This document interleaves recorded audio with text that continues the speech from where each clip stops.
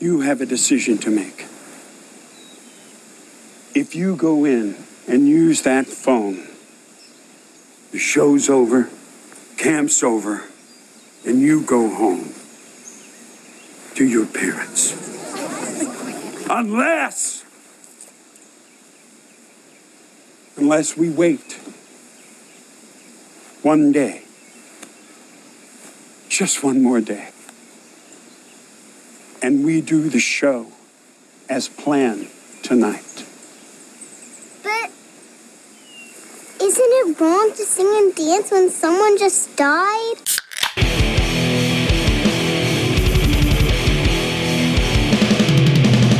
You're listening to the Buzzkill Podcast.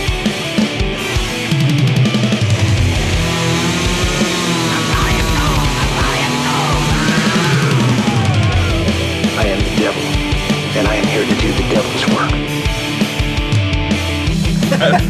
Whoever wrote that drum part sure doesn't know how to play drums. Nah. Welcome to the Buzzkill Podcast, episode Trace. I'm Mike.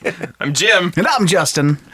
I was about to say thrace. Thrace? Thrace. You just say 33, you wacko. We could do that too. What's up, boys? Not much. How are you, sir? How has the week treated you? I'm good. I'm happy to be alive. Oh.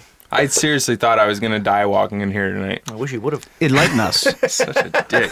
What happened? It's funny that you say enlighten, because I was pretty sure I was going to be struck by lightning walking in here. There was two guys standing on, like, two of your neighbors. I think they're your neighbors, I don't know.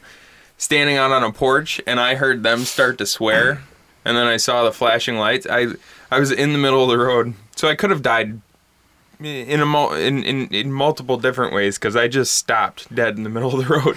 And it was my worst moment ever. It showed that I am not a tough guy whatsoever, because the lightning started flashing, and it was like the brightest lightning I've ever experienced. And I just shrugged my shoulders and put my head down and closed my eyes. Did you let out a squeak too? Like, in the middle of the street, I'm just standing there for like 10 seconds, like, oh gosh, this is gonna happen. Oh, you weren't driving? A truck came down and ran him over. What's that? You weren't driving? No. Oh, I was walking from my car to the house, and I thought I was literally about to be struck by lightning. It was spooky. You should have been carrying a giant pole.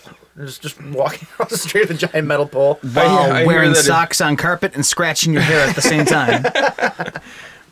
So anyway, yeah, I'm happy to be here. We're happy to have you. Thanks, guys. Welcome.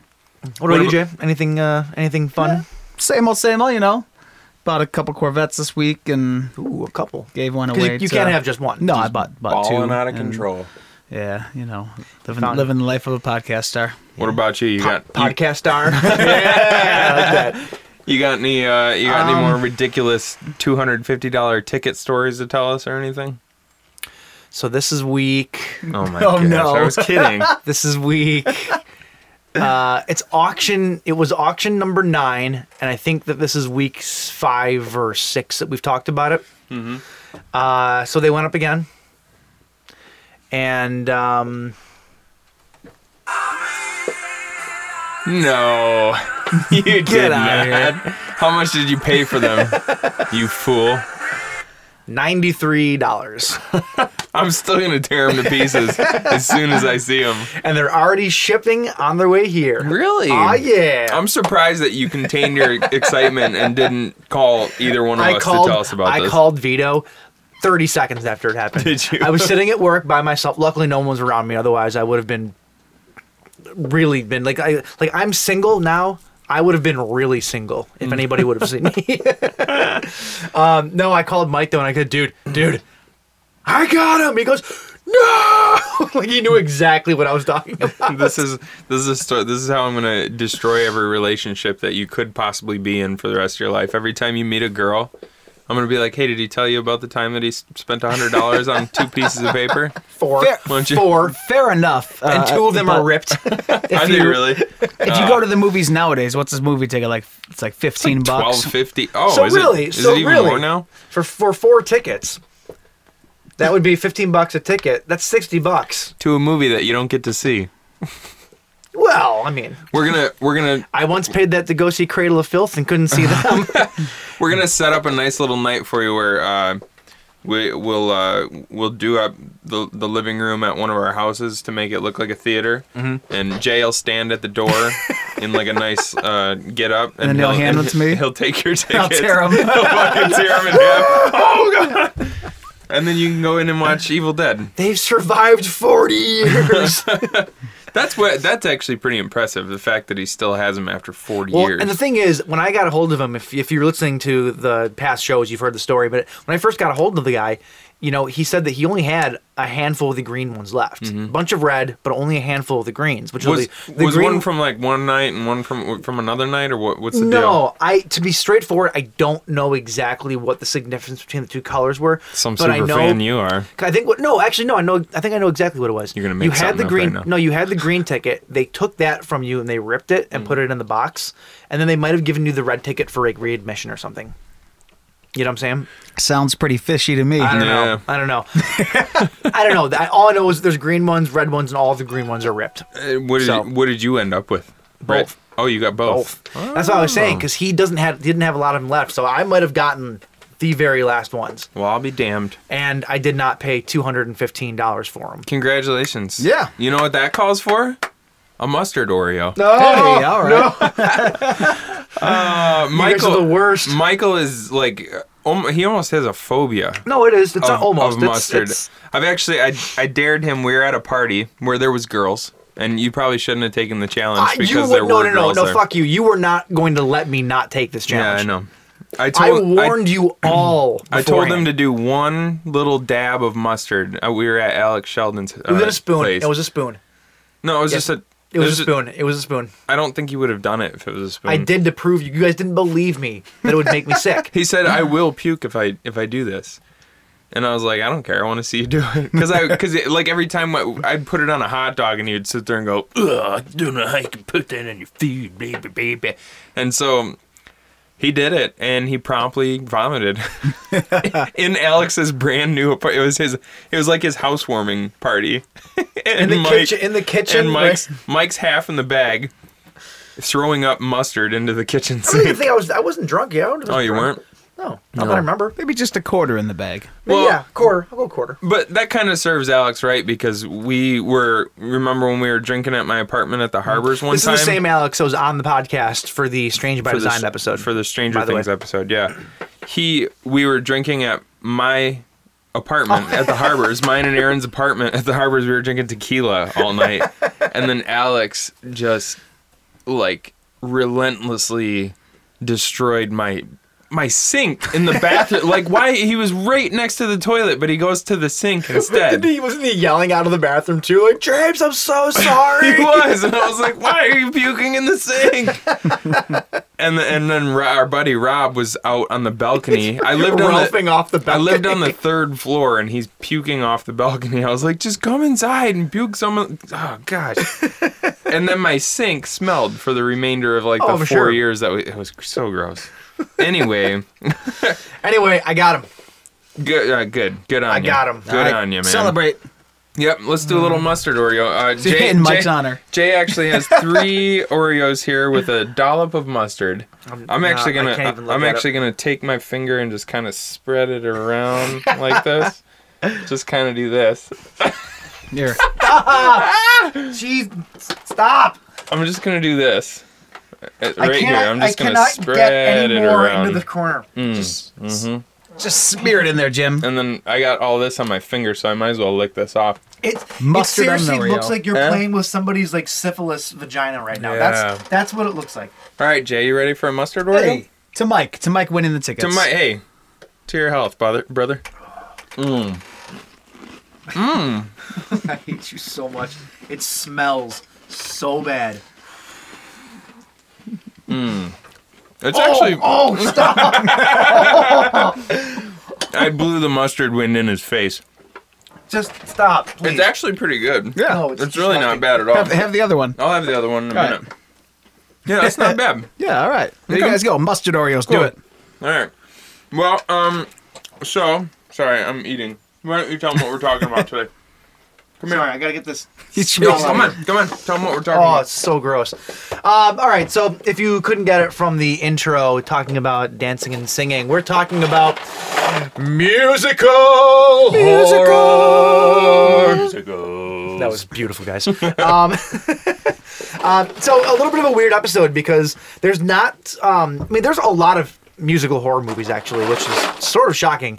A lot of times though, it's a musical with horror aspects. Only a few of them actually have horror mixed in with the musical numbers. Yeah, like we watched a musical slasher, so that was like a straight up musical horror movie. Yep, we watched a futuristic, like science fiction-y musical. Right. I don't know how else to describe it until we get pretty there. accurate.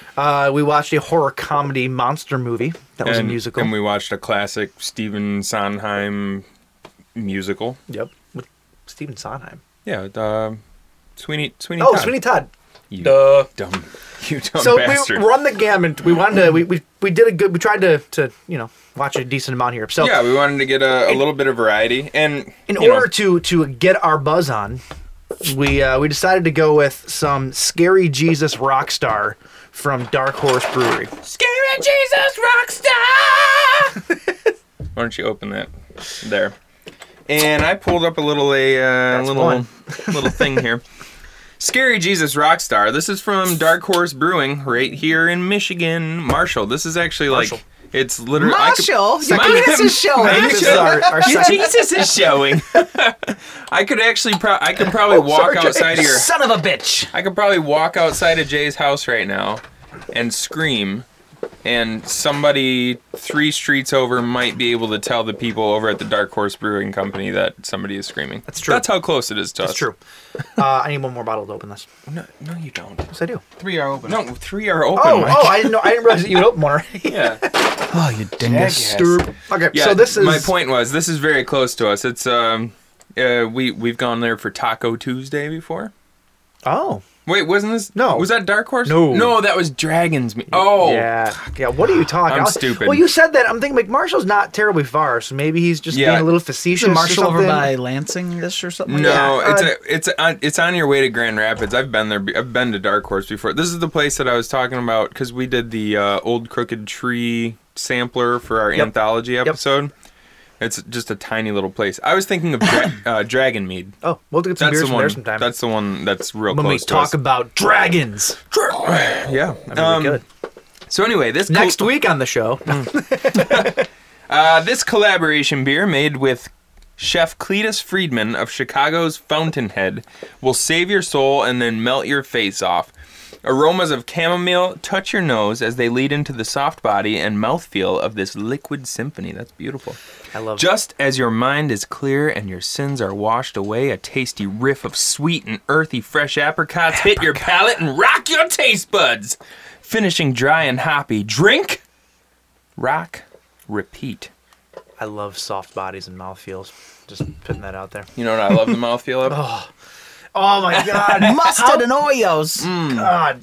Mustard on the tongue. It's the most vile thing known to man. It really is. You know what else is vile? Sometimes we get things wrong, and Mike's about to correct us from last week. No. Boom. All right, so Nicholas Well, hey. Winding Refn. While he's chewing that. Oh, yeah. Cheers, boys. Try this We beer. didn't even drink the beer. He's like, oh, mustard Oreos. I'm I'm taking so that. discombobulated because of mustard Oreos. I got the taste of Oreo in my mouth now. Ooh, now I got the taste of apricot in my mouth, and that is fantastic. So this is not the first time that I've had this. I must have had a bad batch the first time because me and a friend were drinking this, and we hated it because it tasted like you were just chewing up potpourri. And then I had some just the other night, and I liked it a lot. However, was it a long time ago? On the off chance that somebody from Dark Horse is listening, we're not saying that you made a bad batch of No, beer. no, I'm just saying it might have been old. Like maybe the store let it sit out in Yeah. the sun or something. What, may have skanked a little bit. Was it a while back before drinking hoppier beers, like with the Bigfoot Ale No, situation? this was still this is when Jen moved into my house. fair enough. So 3 months. You know, like it wasn't that long ago. That's really good. No, it It's is got- good. I like it a lot now. So That's got like so many. It's like 10 different flavors. one coming could at y'all say at once. it's a religious feeling. One could say that. Should one? Yes. All right, so back now to, we can back do to some corrections. corrections. Let's go. Nicholas Winding Refn restored Dario's... Winding Refn. Winding. I said that he had restored Day of the Dead, and it was only available in the UK. It was Dawn of the Dead. But Dario Argento's cut of Dawn of the Dead, so the original zombie, Right on. if you know what I'm talking about. It's the most confusing series ever. One day we'll get into it, but this is not the time.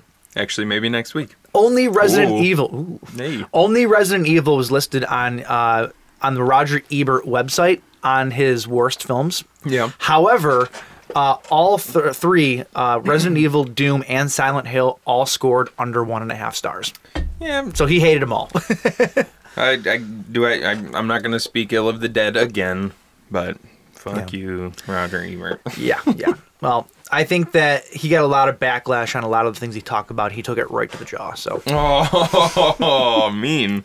I didn't realize. soon? I didn't realize last week you were talking about like the original Ghostbusters when you were talking about having a monkey in it. Yeah.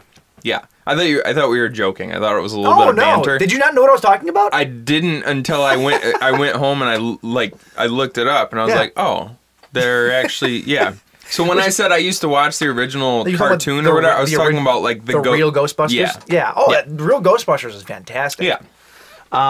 Okay, so turns out I don't know what I'm talking about. Yeah. I fought really hard last week about KMFDM, the band, being behind the Mortal Kombat theme from the movie. Isn't it KMFTM? No, KMFDM. Oh, okay. MGMT? Different band. Or the other band, MDFMK. DNCE. That was a real band. What? So many DNCE. letters. What is going on? KMFDM, the band that did contribute a song to the Mortal Kombat soundtrack in Juke Joint Jezebel.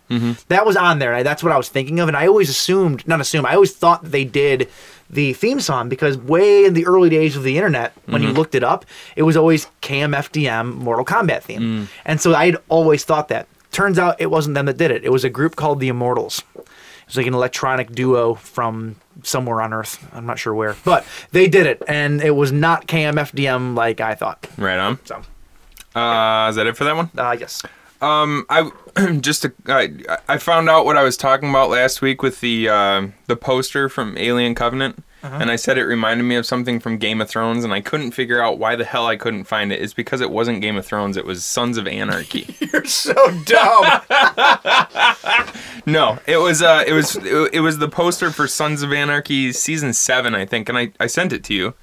Did you get what I was talking Yes, about? absolutely. It had. I mean, it's not They exactly weren't the the same, first but ones to do it either, though. right. I think it's almost. I feel as though it's a take on like an old sculpture or something. I feel like you might be right, or Yeah. like an old painting or something like that. Yeah, but it's yeah. definitely like Like, thematically, it was exactly the Might same have as the actually Alien Covenant thing. been from like Dante's Inferno or something like that. Honestly, I feel this could be another corrections, but like I feel like I'm remembering a painting though about like the underworld of hell and people clawing at each other and fighting and like being dragged down to hell. Corrections for our corrections. I'm gonna go on a limb here. I'm gonna say it's either Dante's Inferno or it's something in the Sistine Chapel. Okay, we'll figure it out. Mark it. Mark it. Anyway, another thing here. I must have spaced out when you were talking about this last week. It's funny because I was listening and I was actually agreeing with you. I was going, yeah, But I think I must have been reading something because you were talking about Crackle. Yes. And how I signed up for a free month or whatever. Yes. Crackle's free, homie. Oh. Completely free. Oh. Did you not know that? Well, no. I came to your house and it was a streaming service, and I figured you pay for streaming services. Actually, to be fair, I didn't know about it because you brought up the Dead Rising movies. Yeah. And I was like, well, I don't even know. I didn't know I looked them up and I saw it's a Crackle original. I didn't even know what Crackle was. Well, I had assumed that we were just going to rent it on VOD or whatever because that's what we do. Yeah. No, so I looked up Crackle and turns out it was free. So, like, I've got it on my TV, on the phone, So and everything. Crackle's completely free? Crackle's, yeah, totally Damn. free. I mean, Nice. you can. They say that you can register, and I don't know if that gets you like extra content or something like that. But Nice. as far as like we can watch the other Dead Rising movie now and free, baby. Free. Free. You got anything else? Just the fact that you kept saying make a suffering game last week. You kept going make a suffering game, make a suffering game. They have already made. He was trying to say make a suffering movie. Yeah. Oh. Whoops. So if anybody from the Hollywood land is listening, make the suffering games into movies because they would be awesome.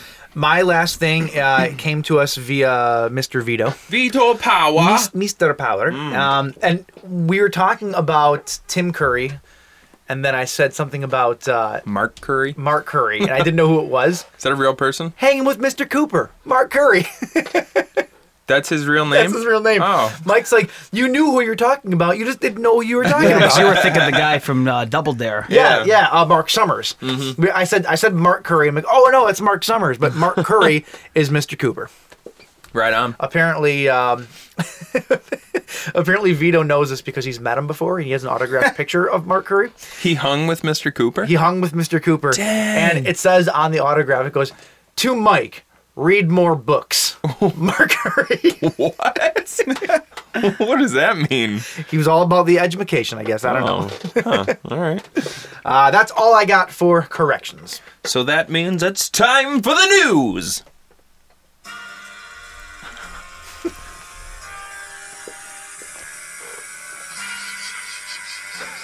I don't know what's going on yet. I'm excited though. News! His name is John Cena! I thought it was going to be that, like your box that you got, but that's actually just John Cena's music, I guess. Yo, the Buzzkill Podcast News. That's right, you got Jim, Mike, and Justin, the caboose from a train running down the street. There's no tracks. Why? I don't know. I can't rap. That's the news. Yeah, Oh, baby. Jesus, we're getting sued by the McMahon. John Cena's just going to come and kick our ass. That's all. He's going to break his door He down. doesn't sue people. We just be like, where's that music coming from? Oh my God! It's John Cena! I really wish that I had entrance music every single time I walked through a doorway, like into a room. I mean, you can make it happen. You just have to carry a boombox with you. I might do that. Wouldn't life be so much cooler if you had like theme, not just theme music, but like backing track? But that wouldn't work if everybody had it, because it would just be like God sounds. cacophonous. What would you use for yours? What would I use? What would your theme music be? Oh, jeez. We're going to have to circle around back to this Okay, because I have okay. no idea. Would it be Nickelback, Something in Your Mouth? Most likely, yes. I think mine would probably be a soothing saxophone. Nice, sexy saxophone. That's what I think so. Yeah. Set that mood whenever you kick that door down. Oh, yeah. There you go. Ooh, That's it, Jay. I feel that. The master is in the room. Careless whisper. Except you'd probably use the shitty Seether version, though. We're going to dance again. Bouncing again. If any of Seether members of the band listen to our podcast, I don't apologize. No. You guys. You can see yourself to the door. No. You can see yourself over there. To the door. All right. Let's Anyway, do the news. let's get to the news. Let's start it off with the most important bit of news. The new It trailer dropped. It did. Did you see it? I did. Okay. And? And? What's your first impression? It looked good. Yeah. I'm watching it. The cinematography looks great in it. It really does. It's shot really, really well. And then, so the opening, if I'm not mistaken, the opening scene is basically the exact same. They're folding up the toy boat, The paper newspaper boat. newspaper Yeah. boat, and it goes down. He's chasing it. He did some dumb thing where he hit his head. I thought that was kind of dumb, but whatever. It's like, come on, you're taking it out of the moment. But regardless, I digress. He's running with it, and then we have the infamous sewer scene that we talked about last week with the still. It was so quick though that it's not. I mean, you still can't. You can't get a really Am I the good. only one that thought that Pennywise looked really small in the sewer? Like they shrunk him down to fit his face into that opening? Watch it again. He looks tiny. 'Cause I know they probably superimposed him in And there. he comes out and eats one of And it Mario's looks- mushrooms and bloop, bloop, bloop. But he looks small, though. It's weird. I get what you're saying, but I mean, he's down inside of a sewer, so Yeah, I don't know. I guess I figured that he'd be closer to it. Like he's just popping his head up because those sewer things aren't deep, you know? Well, I watched a thing where they like it was somebody took the new trailer and then clips from the old movie. Yeah, and the old movie, he's right forefront in that sewer. It looked pretty similar. Yeah. I think it's that Bill Skarsgård just literally has a smaller face than than Mark Curry. Just something that I noticed. Tim I still Curry, wasn't you crazy. idiot. I still wasn't crazy about him in the sewer, but I'm like, okay, the rest of the movie looks good, right? Mm-hmm. So it keeps going on. I have a couple of complaints about it. Okay. I think that it looks good. I think the story is going to be good. I think that it's well written. I think that it's going to be well acted. I think it's going to look phenomenal. Yeah. I have no issues with that. I love the haunted house they finally put back into it, which is from the book. Mm-hmm. Supposedly the leper is going to be in it, so it's like, okay, they're showing new aspects to the story. Mm-hmm. The second that I saw Pennywise... I think that house was in the original miniseries. Well, there was a house in a field. But it wasn't like the haunted house-looking house that we got in the new one. Okay. Anyway. So I'm like, okay, I'm still not sold on Pennywise, but I'll give it a shot because the rest of it looks great. Mm-hmm. And then they get to the scene at the very end where Georgie is in the sewer and he's saying, he's come in a down basement, here. by the way. It's not the sewer. Well, where's the water come from? I think the basement is flooded. Oh, well, I thought it was a sewer. Okay. I mean, it looks like a basement because Bill is just standing on a stairs You're right, with a railing. Well, regardless, he's in a subterranean level somewhere. Yeah. And so Georgie's down there pleading his case. He's all freaked out, the brother. And then you see Pennywise rising up from the water, and I'm like, oh, that looks really cool. Like, even though I'm still not crazy about Pennywise, that looks cool. It's a really cool, creepy shot. Mm-hmm. And then they just shit the bed, and they have him fly up and do this stuttering run jump scare towards the screen. I'm like, come on. See, it's so dumb. It's so overdone. I don't know. It lost me right there. I'm not gonna go that far because it's completely out of context. Like, you don't even they put in like some weird scream behind it and stuff like that. But knowing Pennywise from the original, knowing that he's a clown, like he messes around a lot. He fools around with people. Like I wouldn't doubt if that scream that's put in there was just put in for effect in the trailer. Oh, if that's the case, it's a shitty way to do a trailer. And maybe he's doing more of a because he does look like he's kind of shuffling as he's running. Like, I watched it at 25%. They literally cut scenes out, though. They stutter jumped it. Like, they stutter cutted it. Yeah. Cuttered it. Yeah, so that they stutter cut it for the trailer. That might just be for the trailer then. Like, in the original, it was usually in a different form, but like he would sometimes go after somebody, and he could easily grab the person, but he would just kind of chase them to scare them, and then afterward, like there's a scene where he's chasing. I think he was like in the form of an old lady, and he was chasing, I think, Beverly out of a house, and he could have grabbed her, but then she gets out to the street, and she turns around, and he's back in clown form, and he's just like dancing on the porch and like goofing around with her and stuff. I wouldn't doubt if it was something like that, where he kind of comes at him, but regardless of what the intent is, though. It's still the exact same jump scare that we've seen in horror movies for the last decade. It's the same thing. And I was talking about somebody about the way that he looks again. And like, well, maybe because it's closer to the book is about scary clowns, and maybe this is more what it's like. So I went to the book and I took an excerpt from the book. Yeah. They describe him as Ronald McDonald, Bozo the Clown looking, with bright colors, flaming red hair. Bozo the Clown and Clarabelle, I think. And Ronald McDonald. I looked it up. Well, I think he says a cross between Bozo the Clown and Clarabelle. If Georgie were alive in a different decade, he may compare him to Ronald McDonald. The point is, though, bright colors and everything else. I'm just saying, my complaint don't about misquote the book, you stupid shit. My complaint about the dark colors, though, is exactly what I have been saying. It's Hollywood thinks that everything needs to look that way now. Yeah. And to me, being a horror fan, when you've seen something 1,000 times, that becomes really distracting because you're just seeing the same thing over and over again. You know, I'm a broken record saying this at this point. Mm-hmm. I think I'm the only person that wasn't doing cartwheels for this trailer. Like, my Facebook feed blew up with, "It's so scary! Oh my god, it's amazing!" And I'm like, yeah, the movie looks fine, but like, it doesn't look amazing to me. Well, like I said, I'm gonna reserve judgment because you can't. I hope I'm proved wrong, and I'll be the first person to say that I'm wrong. they're just not selling me yet. Yeah. Like, they haven't done anything to really get me on board yet. What I thought was weird with it was in the when they were like in the classroom or the house or whatever, and they're watching the projector with all the kids. Oh, and they're looking at the photos? Yeah, they're like, okay, here's the sewer system, and he's like, we think it lives down in the sewer system. Like, why wouldn't you, the way it was saying, like they're trying to say like the title of the movie, or did I miss something? Did something go No, by? they did. They put an emphasis on the word "it" as opposed to saying saying, "Well, it lives in the sewer." Yeah, we think it lives in the sewer. We think it lives in the sewer. Yeah, I did notice It that was too. it just kind of like, Well, but in the book and in the old movie, they literally just call it. right. So but the trailer was so quick, I didn't know in the timeline if that was where it was already being called it at that point. Yeah, or well, we don't know. We don't know. yeah, I think probably because at that point I think because that's probably lining up with Later on. Well, in the that scene's probably supposed to be kind of lining up with the scene from the original where they're looking at the picture book, and then they see Pennywise like dancing around and doing flips in the picture, and then he comes up and says like, "I'm your worst nightmare. I'm gonna kill you all," and then he reaches out. Yeah. That's probably the same thing. And at that point, they had all of them had experienced it. Right.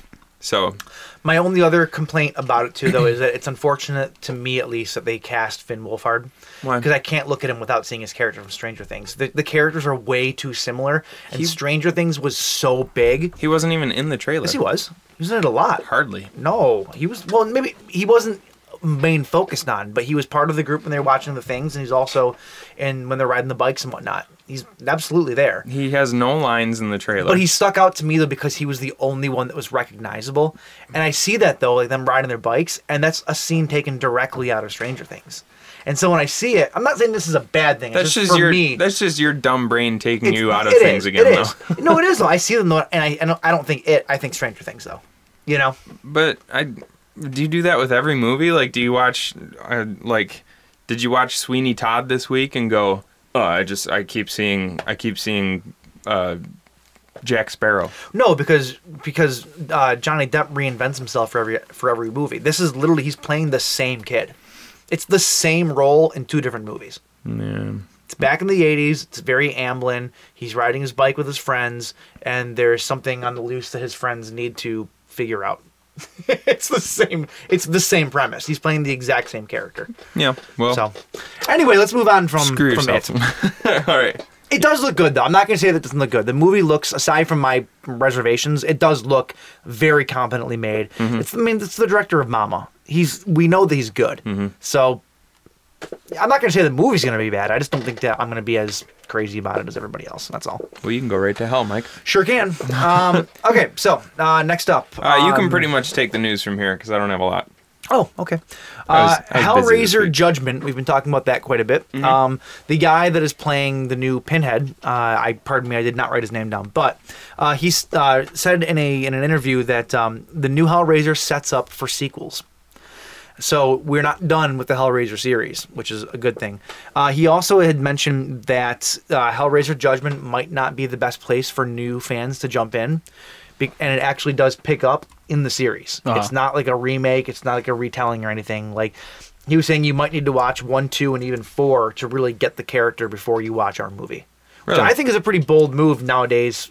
With these old, franchises, everybody wants to do remakes. Everybody wants to start fresh, and they're going whole hog, sticking to the story. That's cool. That's what I've been wanting to see too, because everything that comes out, it's like, oh, they're coming out with a new this. Oh no, it's a remake of the original.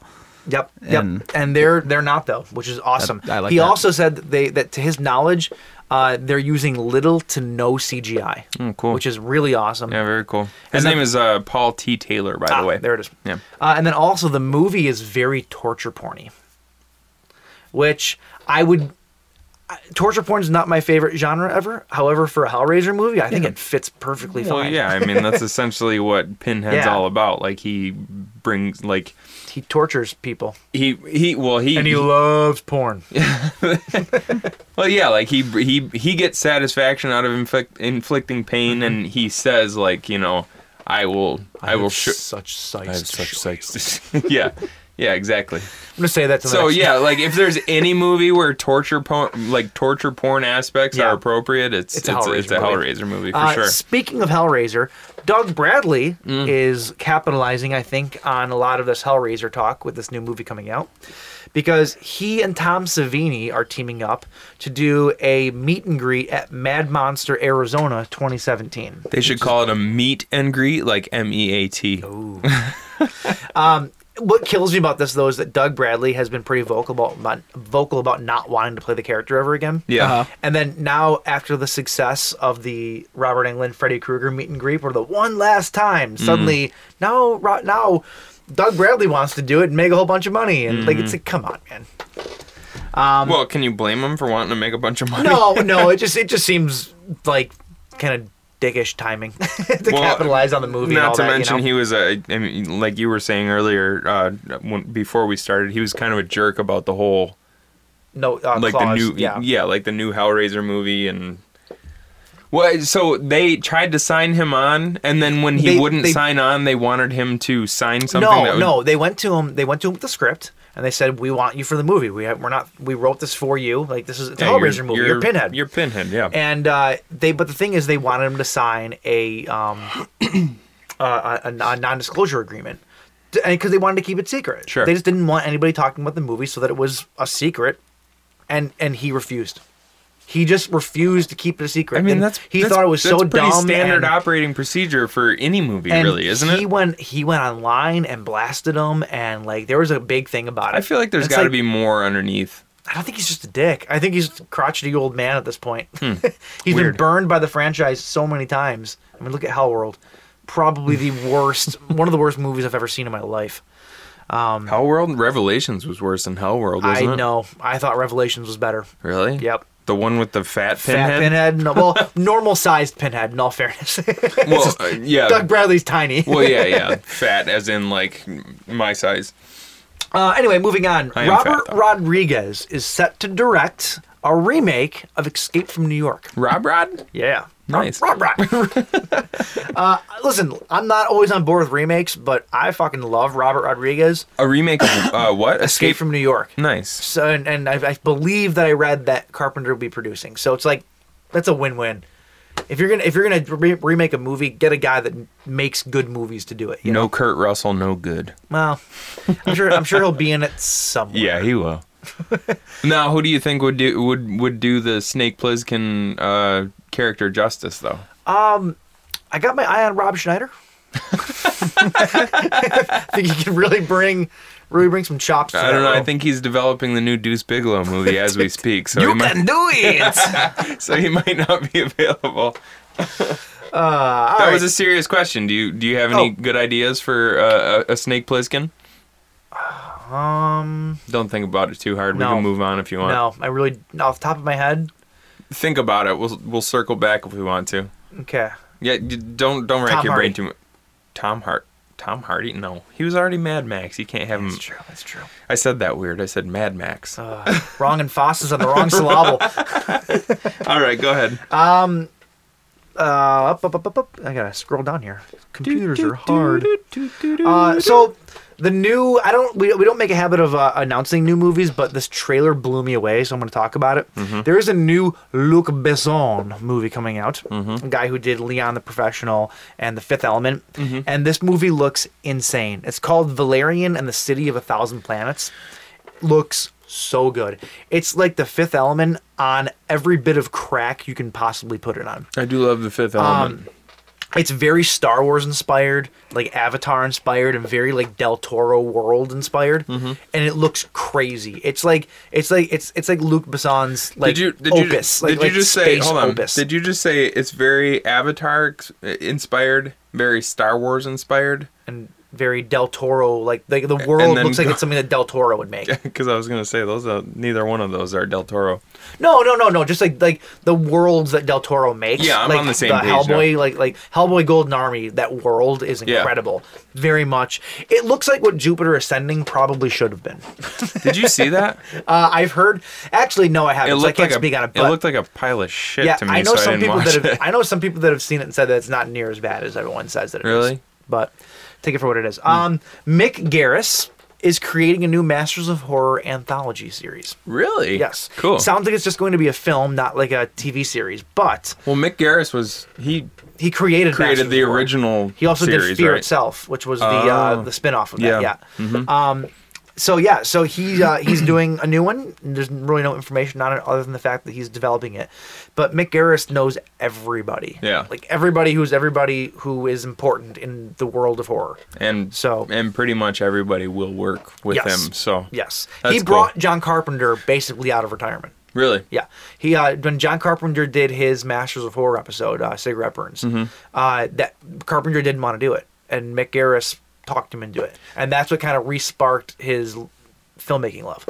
That's the nice thing about that series too is if you do a run of it, falls off, it gets canceled or whatever. It's the type of thing that you can always come back to. Yeah. Masters of Horror. I mean, you can revamp it a dozen times. Well, look at Tales from the Crypt. Tales from the Crypt is all short stories like that, and they went for 8 seasons. Yeah, that's you can do it absolutely. Yeah. My last bit is that we just had an anniversary of the show Buffy the Vampire Slayer. Entertainment Weekly got the entire cast minus Anthony Stewart Head, which is very depressing. Oh yeah. He was probably doing badass stuff though. I'm gonna just say that. Anyway, though, they talked to Joss Whedon. Joss Whedon sounds like he's not ruling out doing a future Buffy something. But doing that future Buffy but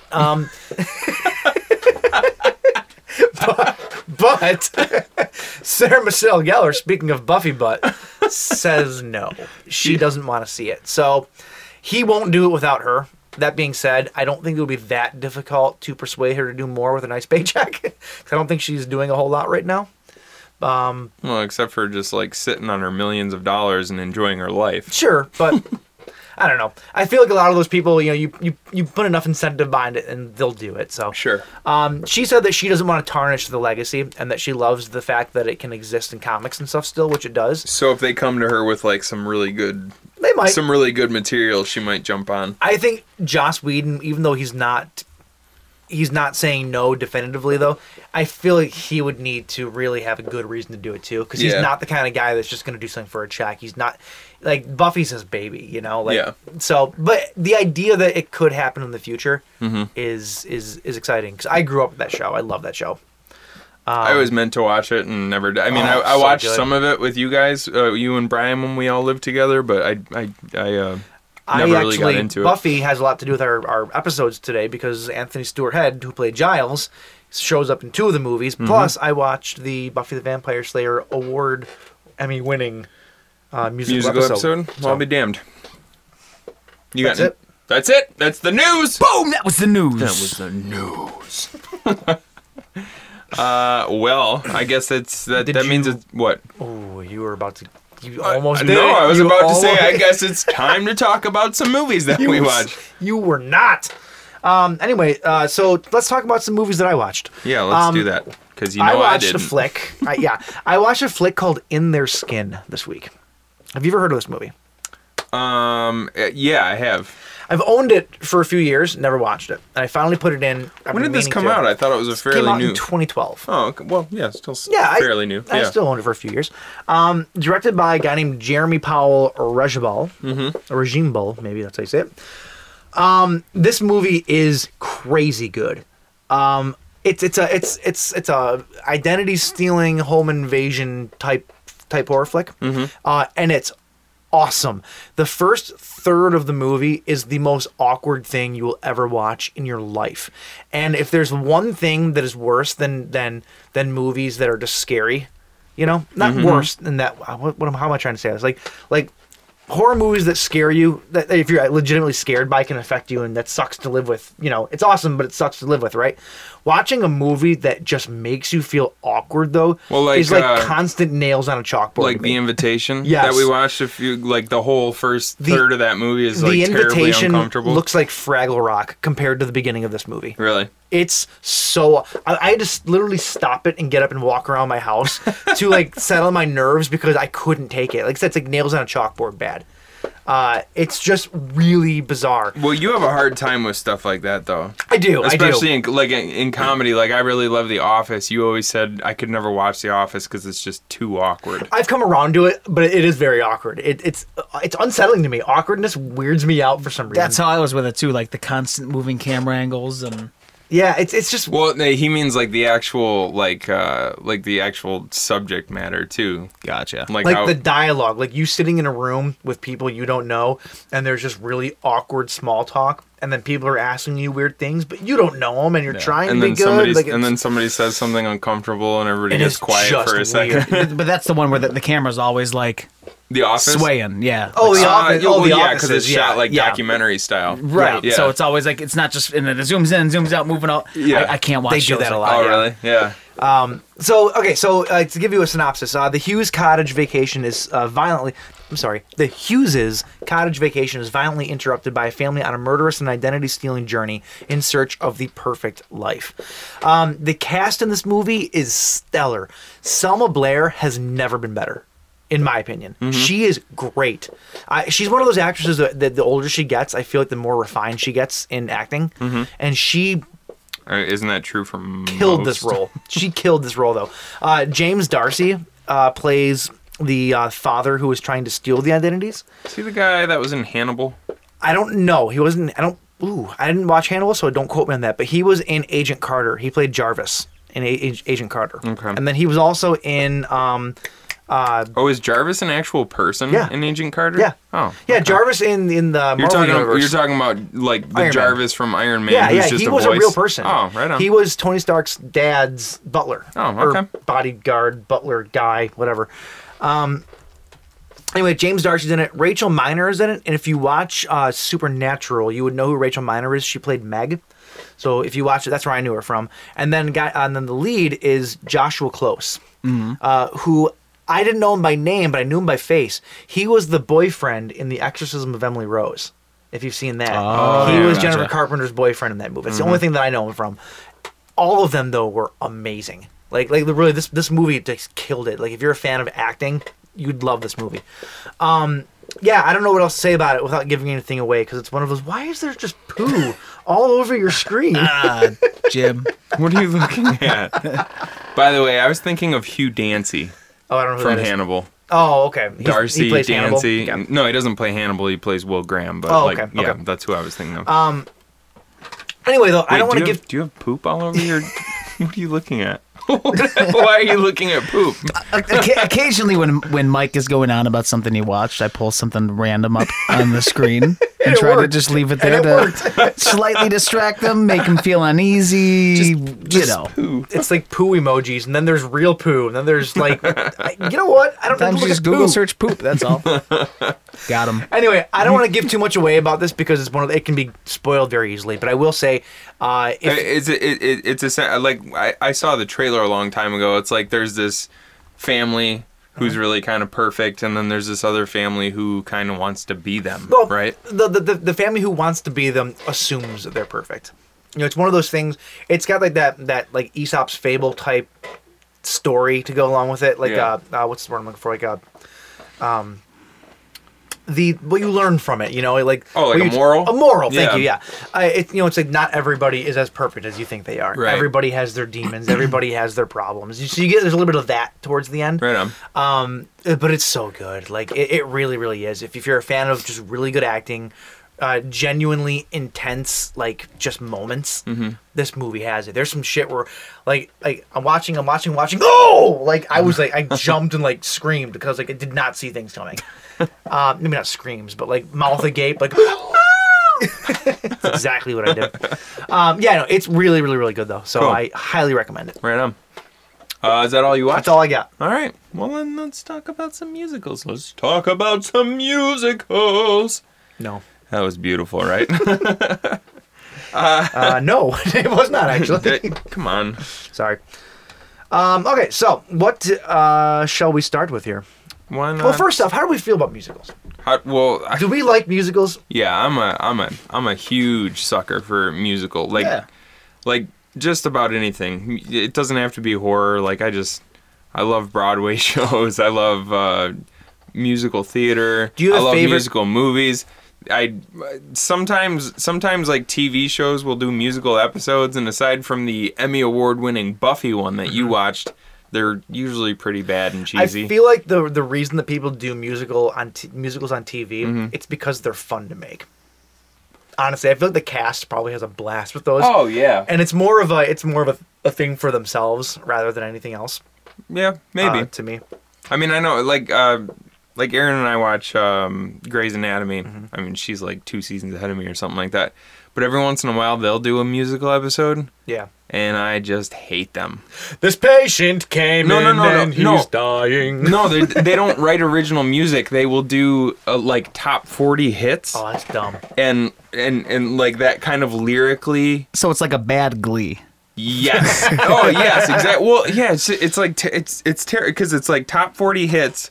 But they're like lyrically, they may loosely follow the story arc. Do they go into surgery and then suddenly just bust out some Careless Whisper?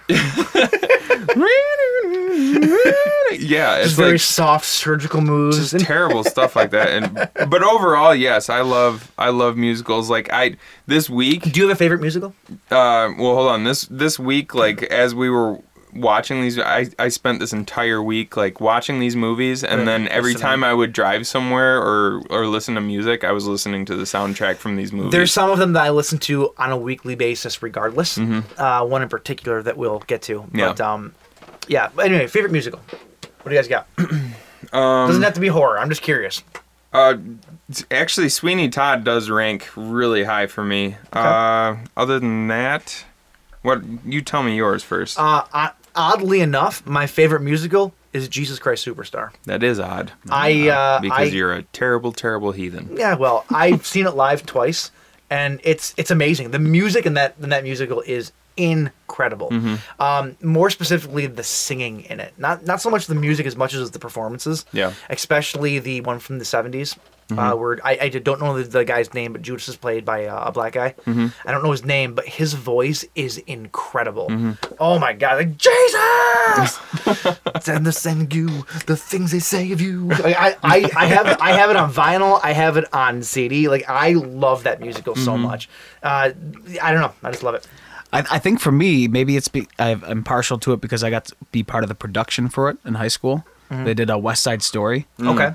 And it was like super, super over the top, like everything they put into this. And so being on the production side of it, as far as like, I wasn't doing audio and stuff, but I was like just pulling sets out, pulling ropes to raise things and lower things. They didn't have microphones. They didn't have automatic buttons at the time, so you had to get ropes that would leave your rope splinters. You had to know what like rope out of 60, and it was like run over here, do this, pull that out, and it was like it was badassery. Nice. Yeah, so it was a lot of cool. I might lose some street cred, but I actually really like the Sound of Music.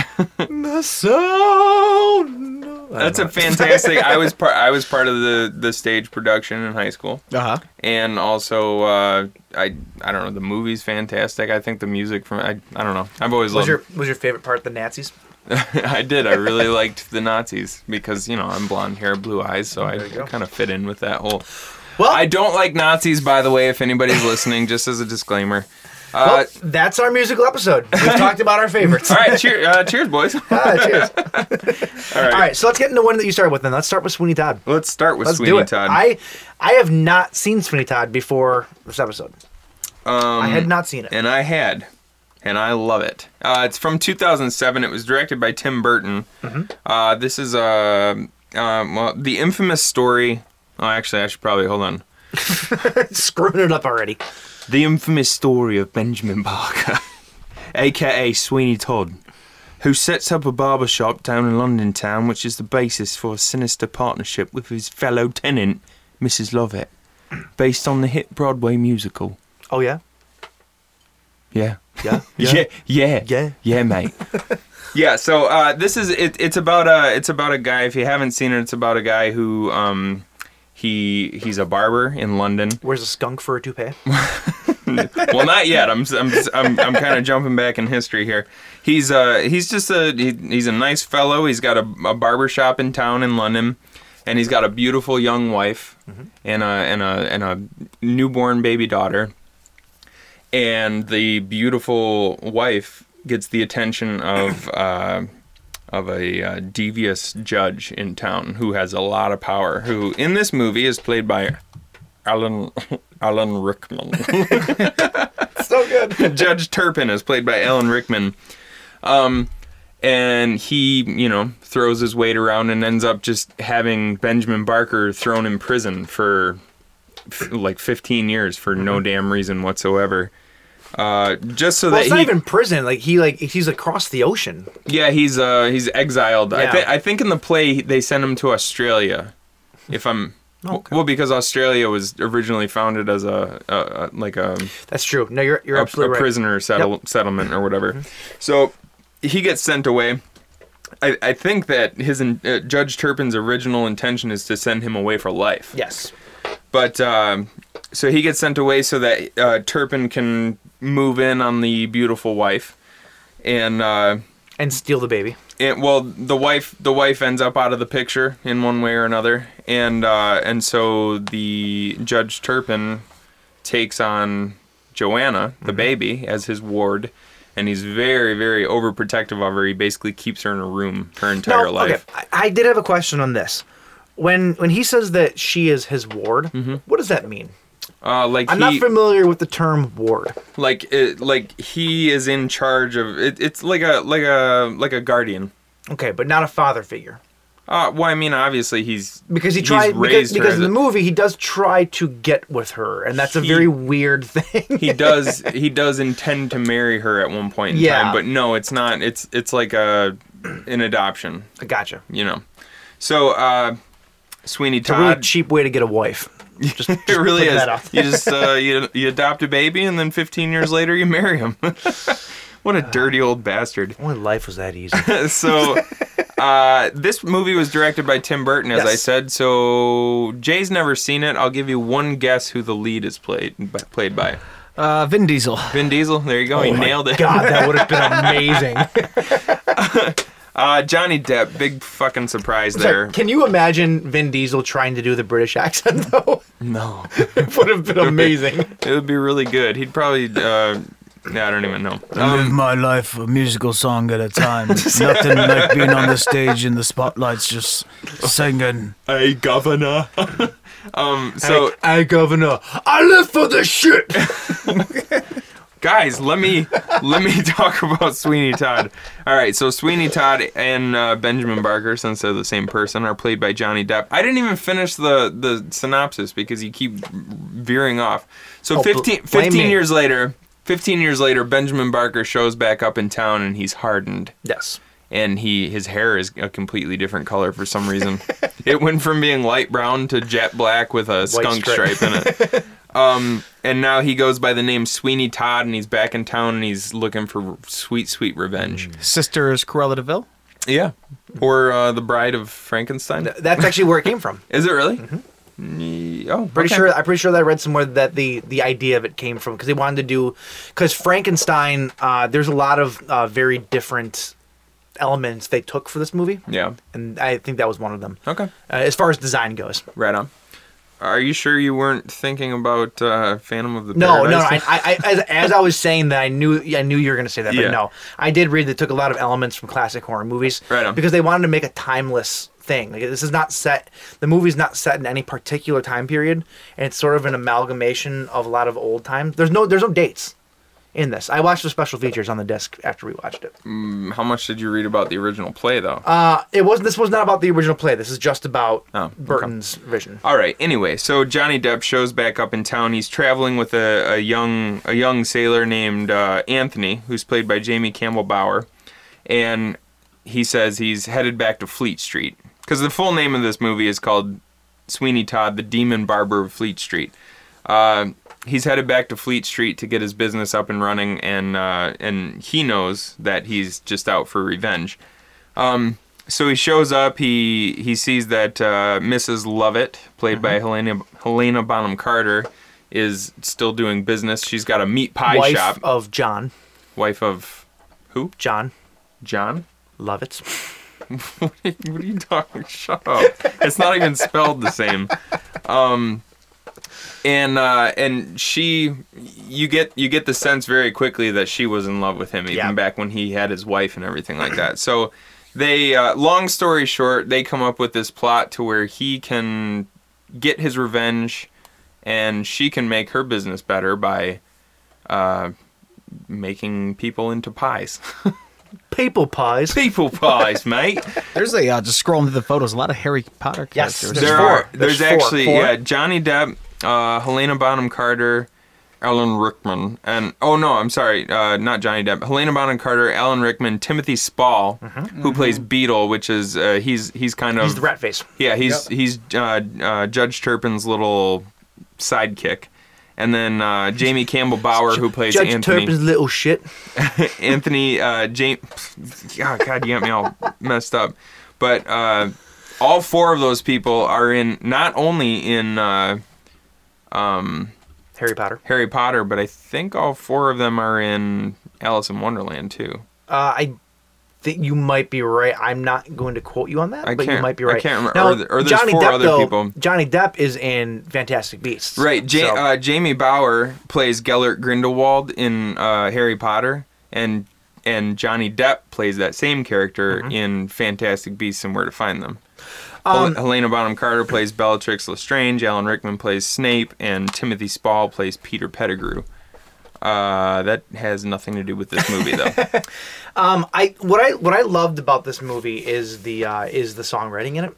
It's very like when you listen to the songs, it's not normal in the way they sing them. It's very wordy and it's very like there's real no rhythm to it. Very crazy syncopation and stuff too. Actually, Helena Bonham Carter had to like really practice because there's that first number that she does where it's kind of all over the place, and she has to pretend to be baking pies at the same time. Yeah. So she said that was one of the biggest challenges, was like learning how to... She actually trained by learning her singing lines and baking pies at the same time. Right. She learned how to bake. Like she legitimately went through the motions. Yeah. One of the things that so that's what I loved about it. It was like the structure of the song. I thought it was really cool. It's very interesting to listen to. Yeah. The problem with it though, and you said that you didn't have this problem, but I did. I had to watch it with subtitles. Yeah. I could not pick out more than a couple of words every 10 words. Really? When they were singing. I couldn't do it. Really? Me and my roommate John, we were both watching it and we're like, we have no clue what they're saying. Well, everybody's got really heavy accents. And when you're singing, it makes it worse because, I used to be a singer because, I tried. Well, did you really, though? Point is, whenever we would record, though, you guys would always say, "Oh, stop dragging the end words out or whatever, and say the syllables." And they don't do that at all in this movie. Like they drag like instead of saying "and close the door," they would be like "and close the door." You just did the exact Close same. the door. Like, I don't. Shut up. You know what I'm saying though. Like the syllables are weird, especially with that accent. I get what you're saying. Like things well, out. even English singers, you're not typically used to like English singers lose their accents when they're singing. They do a lot of times. But in Gavin this, Rossdale is one. Right. I was just listening to Bush. I was like, he sounds like he's an American. Right. But then you hear him talk, and it's like, I wrote "calm down." And then you get the opposite. You get Green Day. And when I was little, when Dookie came out, I'm like, oh, these dudes are like from England. This sounds so cool because they're singing like this and the go. Welcome to paradise. And then you hear him talk, and I was like, he's like from California. He's just a surfer dude. Anyway, though, I had a hard time following it. Though the point of all that, I had a really hard time following it. Yeah, I've never really had a problem with accents and stuff, so I didn't. I would recommend if you're gonna watch the movie and you haven't seen it though, don't feel bad if you need to do that. Yeah, because I had to. Yeah, for sure. So anyway, to kind of finish up the story here, he ends up killing people, and they decide a good way to get rid of the bodies is they send them straight down to her bakery, and she cooks people into meat pies, and then business is booming for her. Sorry, my chair is very squeaky right now. I don't know why. Well, stop moving. She's continuously falling more and more in love with him throughout the story. Mm-hmm. He's just got his eye on the prize. He wants revenge. He wants to kill Judge Turpin, and there's really no swaying him from his grand scheme. Mm-hmm. But It's pretty tragic by the end. Like it's not a real happy ending. No. One of the highlights of the movie for me was absolutely Sacha Baron Cohen. Yeah. So good. He plays a. I'm not gonna give too much away, so I'll just say he plays a Spanish guy, A rival barber. right? A rival barber who, in order for Sweeney to kind of get his clientele back up, he shows up at this town square area where Sacha Baron Cohen's character Pirelli is doing a demonstration, and he challenges him to a shave off, basically, like who can shave the fastest and the cleanest, and he wins. So, like, you know, then all of a sudden there's word around town that there's this new barber in town that can give you this amazing shave. Sacha Baron Cohen's not exactly what he seems. I'll say this, he's the one that ends up getting offed first. Yes. It's pretty brutal, too. Because There's a lot of blood in this movie. There is a... Tim Burton actually, because they don't do the blood in the stage play, obviously. No. Burton wanted it, though. Burton's like, I want a lot of blood because I feel like it's the physical representation. It's the physical representation of Sweeney Todd's like cathartic release. You know what I mean? He's had 15 years to pent up all this aggression. And so when he slits somebody's throat, it fucking sprays everywhere. Yeah, so it's pretty cool. So after so that part's brutal, right? The most brutal part about the entire movie, though, in my opinion, is he's got this crazy mechanical chair that he builds. So after he kills somebody, it leans backwards, and a trapdoor in the floor opens, and they slide down to the basement. Dude, when they hit the ground. They hit the ground every single time, I was like, oh God! Because they land head first, and then their neck snaps and blood sprays out of their head. Whatever dummies they used to do it had like the most perfect proportion of weight. Yeah. And so when they hit, it's like a real body just crashing to the floor, and it's so just like, oh God! Oh, it's awesome. Yeah, this movie's great. It. Yeah, I really love this movie. You brought up earlier Anthony Head. Yep. From Buffy. Anthony Giles? Stewart. Yes, Giles. Anthony Stewart Head from Buffy shows up in this movie. Yes. And it's weird because he's a pretty well-known actor. And if you've ever seen him sing, he's got an incredible voice. Yeah. And he just shows up for like 15 seconds in this movie. And I actually didn't catch it the first time I saw the movie, and I caught it this time. And he was originally, him and Christopher Lee were originally supposed to play two ghosts who sing the Ballad of Sweeney Todd, which is actually completely missing from this movie. Yep. And then they were supposed to come back for the epilogue. They actually recorded their version of the Ballad of Sweeney Todd. It's like that's my favorite number from the stage play. Well, one of them. The whole thing's amazing, but I'd love to hear it with. Well, if they recorded it, it's got to be somewhere. Yeah, it's got to be out there somewhere. I would love to hear it with Anthony Head and Christopher Lee because it's probably amazing. Yeah, I remember when we were watching it, we had just gotten done watching Repo, which we may or may not get to. Ooh. Spoilers.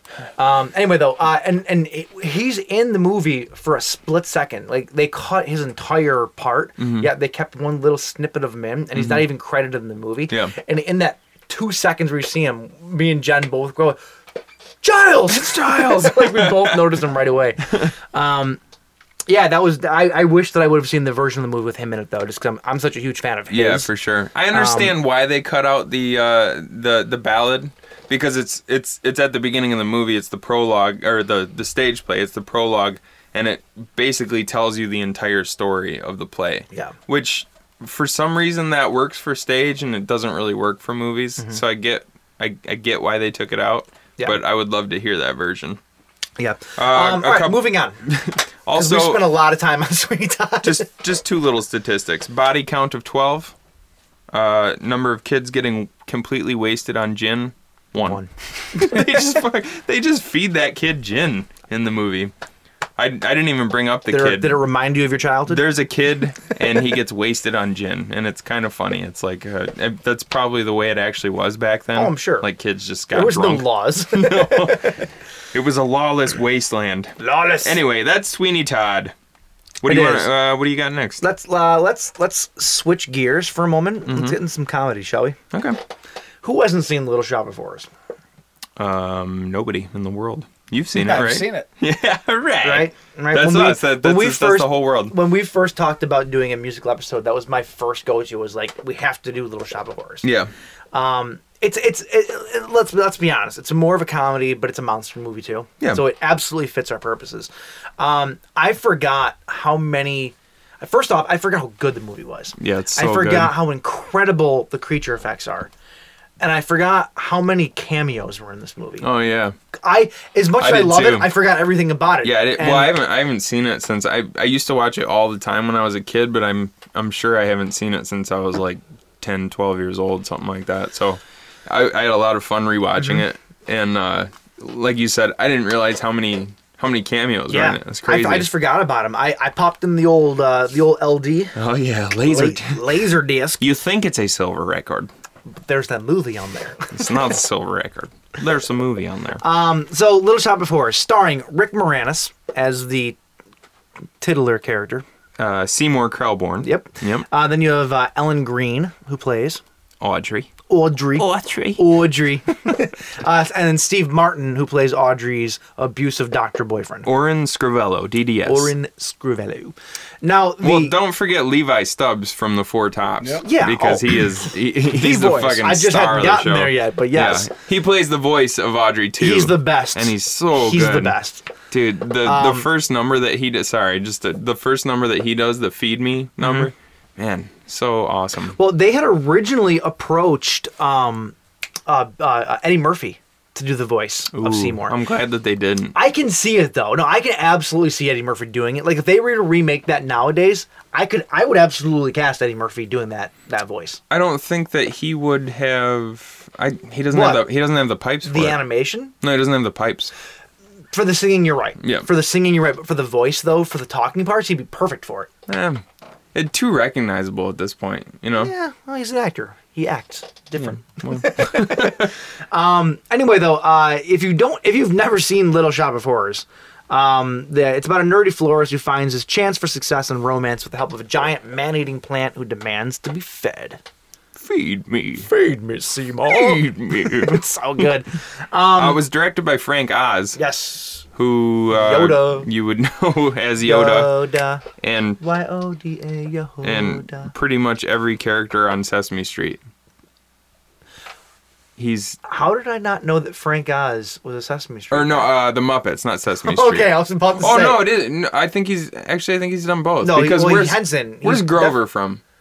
Is Sesame Grover from? Street. He's done Sesame Street and Muppets then. Really? Because I know he's Miss Piggy Yeah. from the Well, Muppets, done a but ton of Muppets. he's also done like Grover and Any of those, Cookie those kind Cookie of Monster. voices, Yeah. he's. Oh, yeah. that I didn't know. Speaking of Hensons, though, the Jim Henson Company did the animatronics and the puppetry for Audrey 2. Did they? Which is why it's so amazing. Oh man. Audrey 2, They just knocked it out of the park. It's especially in full-grown Audrey 2, Yeah. it's some of the best creature effects practical that I've ever seen, and Yeah. it still holds up to this day Oh yeah. flawlessly. It's amazing. My favorite. I really love so like that first number that he does called Feed Me. Mm-hmm. That's my favorite as far as him like how animated he is, because that was the right size to where they could really do some stuff with it. Yeah. But not to take anything away from when he is large, because that's I amazing think he's better too. large, personally. I don't know. There's so much personality in him in that number where he's only like 6 feet tall. I think that was awesome. Anyway, I interrupted you a long time ago. Why don't you keep going? I was just going to say, we were talking about all of the cameos that's in it. Yeah. You have Jim Belushi, John Candy, Christopher Guest, Bill Murray. Come on. That's the best. I love. It's also the only move that Bill Murray and Steve Martin were ever in together. Really? Yep. That's surprising. The only one. It is actually really shocking. But Yeah. It seems like, because that's a pretty dynamic duo, and they were great in the scene that Bill Murray was in. It was awesome. Christopher Guest was hilarious when he first shows up, because he's just like this ridiculous, almost robotic, like, wow, what an interesting looking plant. What an interesting looking planet. What is that? Hey! It's so good. But then Bill Murray, he's just to get into that real quick before we move on with the rest of the plot of the movie. Bill Murray, his part It's only about 5 minutes long, but it steals hilarious. the show. It really does. Like he basically plays a pain junkie who just wants. It's the most random Yeah. thing. It really has no business being in the movie, but I'm glad it's there. Because Steve Martin's character, Oren Scrivello, he was basically like a sociopathic kid who like killed animals and blah, blah, blah. And Realize at dentistry, you can just cause pain right, to everyone. right. Like his mom said, someday you're going to find a way to make your tendencies pay. I think that's actually verbatim what it says in the song. And so he becomes, you'll be a dentist. And he becomes a dentist so that he can inflict pain on people and get paid for it. Which, I have a lot of friends who are dentists. Let me guess, So that's the best part of their job. So I is know just that they would probably take issue with that sentiment. But come on, let's be real here. Yeah. Like, nobody enjoys going to the dentist You except know, for Bill they Murray. pull out those crazy looking tools and they go, oh yeah, oh yeah. I'm about to just murder you. Bill Murray plays this guy Arthur Denton, who's just giddy about getting in the chair, and it's funny the dynamic because usually Steve Martin's character gets so much pleasure out of doing dentistry because he's causing pain. But Bill Murray, He's the just entire time Bill Murray's in the chair, he's just like, oh yeah, I'm gonna get a candy bar. I'm gonna get a candy bar. Harder. It's ridiculous. You have to see it, I guess. Yeah, it's awesome. But anyway, why don't you continue with the rest of the plot? So Rick Moranis' character loves Audrey. Loves Audrey, and he'll do anything to get her. And I don't want to give anything away, but he makes it to where the boyfriend is no longer in the picture, and he tries to get the girl. And Seymour's eating people, and it's just crazy life weirdness that Seymour's not eating people. Or Audrey too is. Well, and Seymour just cutting them off. To be fair, Seymour didn't take Oren out of the picture specifically to get with Audrey. Well, no, he was a dick. Like Oren was. Yeah. Yeah. Seymour has the best intentions in every situation. Sure, like he never planned on stealing her from him because he didn't think that he deserved her because he's such a little dweeb. True. But he cared about her enough. Yeah, he did love her secretly, and she secretly loved him back. But she didn't think that she deserved a nice guy because she was just some Skid Row gutter trash. Yeah. Yeah. Those are basically her words, not mine. Oh, Seymour. You're too nice to the guy. I'm sorry. Ellen Green, first off, Ellen Green's the only person who actually did the movie who was in the stage play. Oh, was she? She played Audrey in the stage play as well.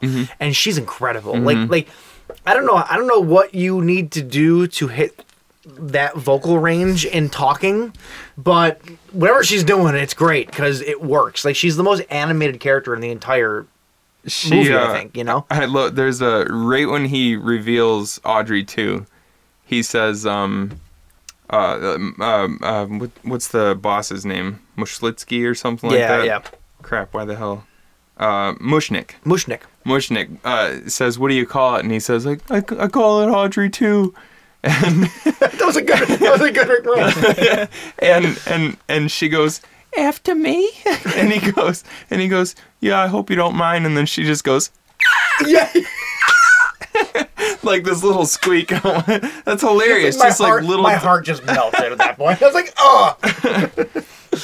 There's something so charming. There's something endearing about the way she acts in that movie, but like because Aaron watches Orange is the New Black, and there's a character in Orange is the New Black who talks just like that. And like I said, there's something endearing on screen about it, but in real life, you would never be able to handle it. Yeah. So did you know that at the end of this movie, not to give anything away, but there's a decently happy ending, whatever. I actually watched the director's cut. Oh, did you? Yeah. Where they all spoilers? I watched the ending that doesn't end happy. Oh, yeah. I have never seen this, so you need to fill Daddy in. I actually... Oh, oh my God. Never, ever, ever. It just kind of flew out of my mouth. I didn't... Yeah. I take it back. Never say that again. Come on. Come on and fill Daddy. I can't do it. Come on and fill Daddy in. Can you at least grab Daddy another beer? Oh my gosh. All right. Oh, I have tears in my eyes right Yep. Jeez. So you don't know how the unhappy ending goes? I know how it goes. I've never seen it though. I actually prefer the unhappy ending. This is the original ending. Okay. Spoilers. This movie's from 1986, so Yeah. If you've if you've never seen it, who hasn't seen it? Well, this is the director's cut, so maybe My some point is, though, people you've seen haven't the seen it. original, though, so... Yeah.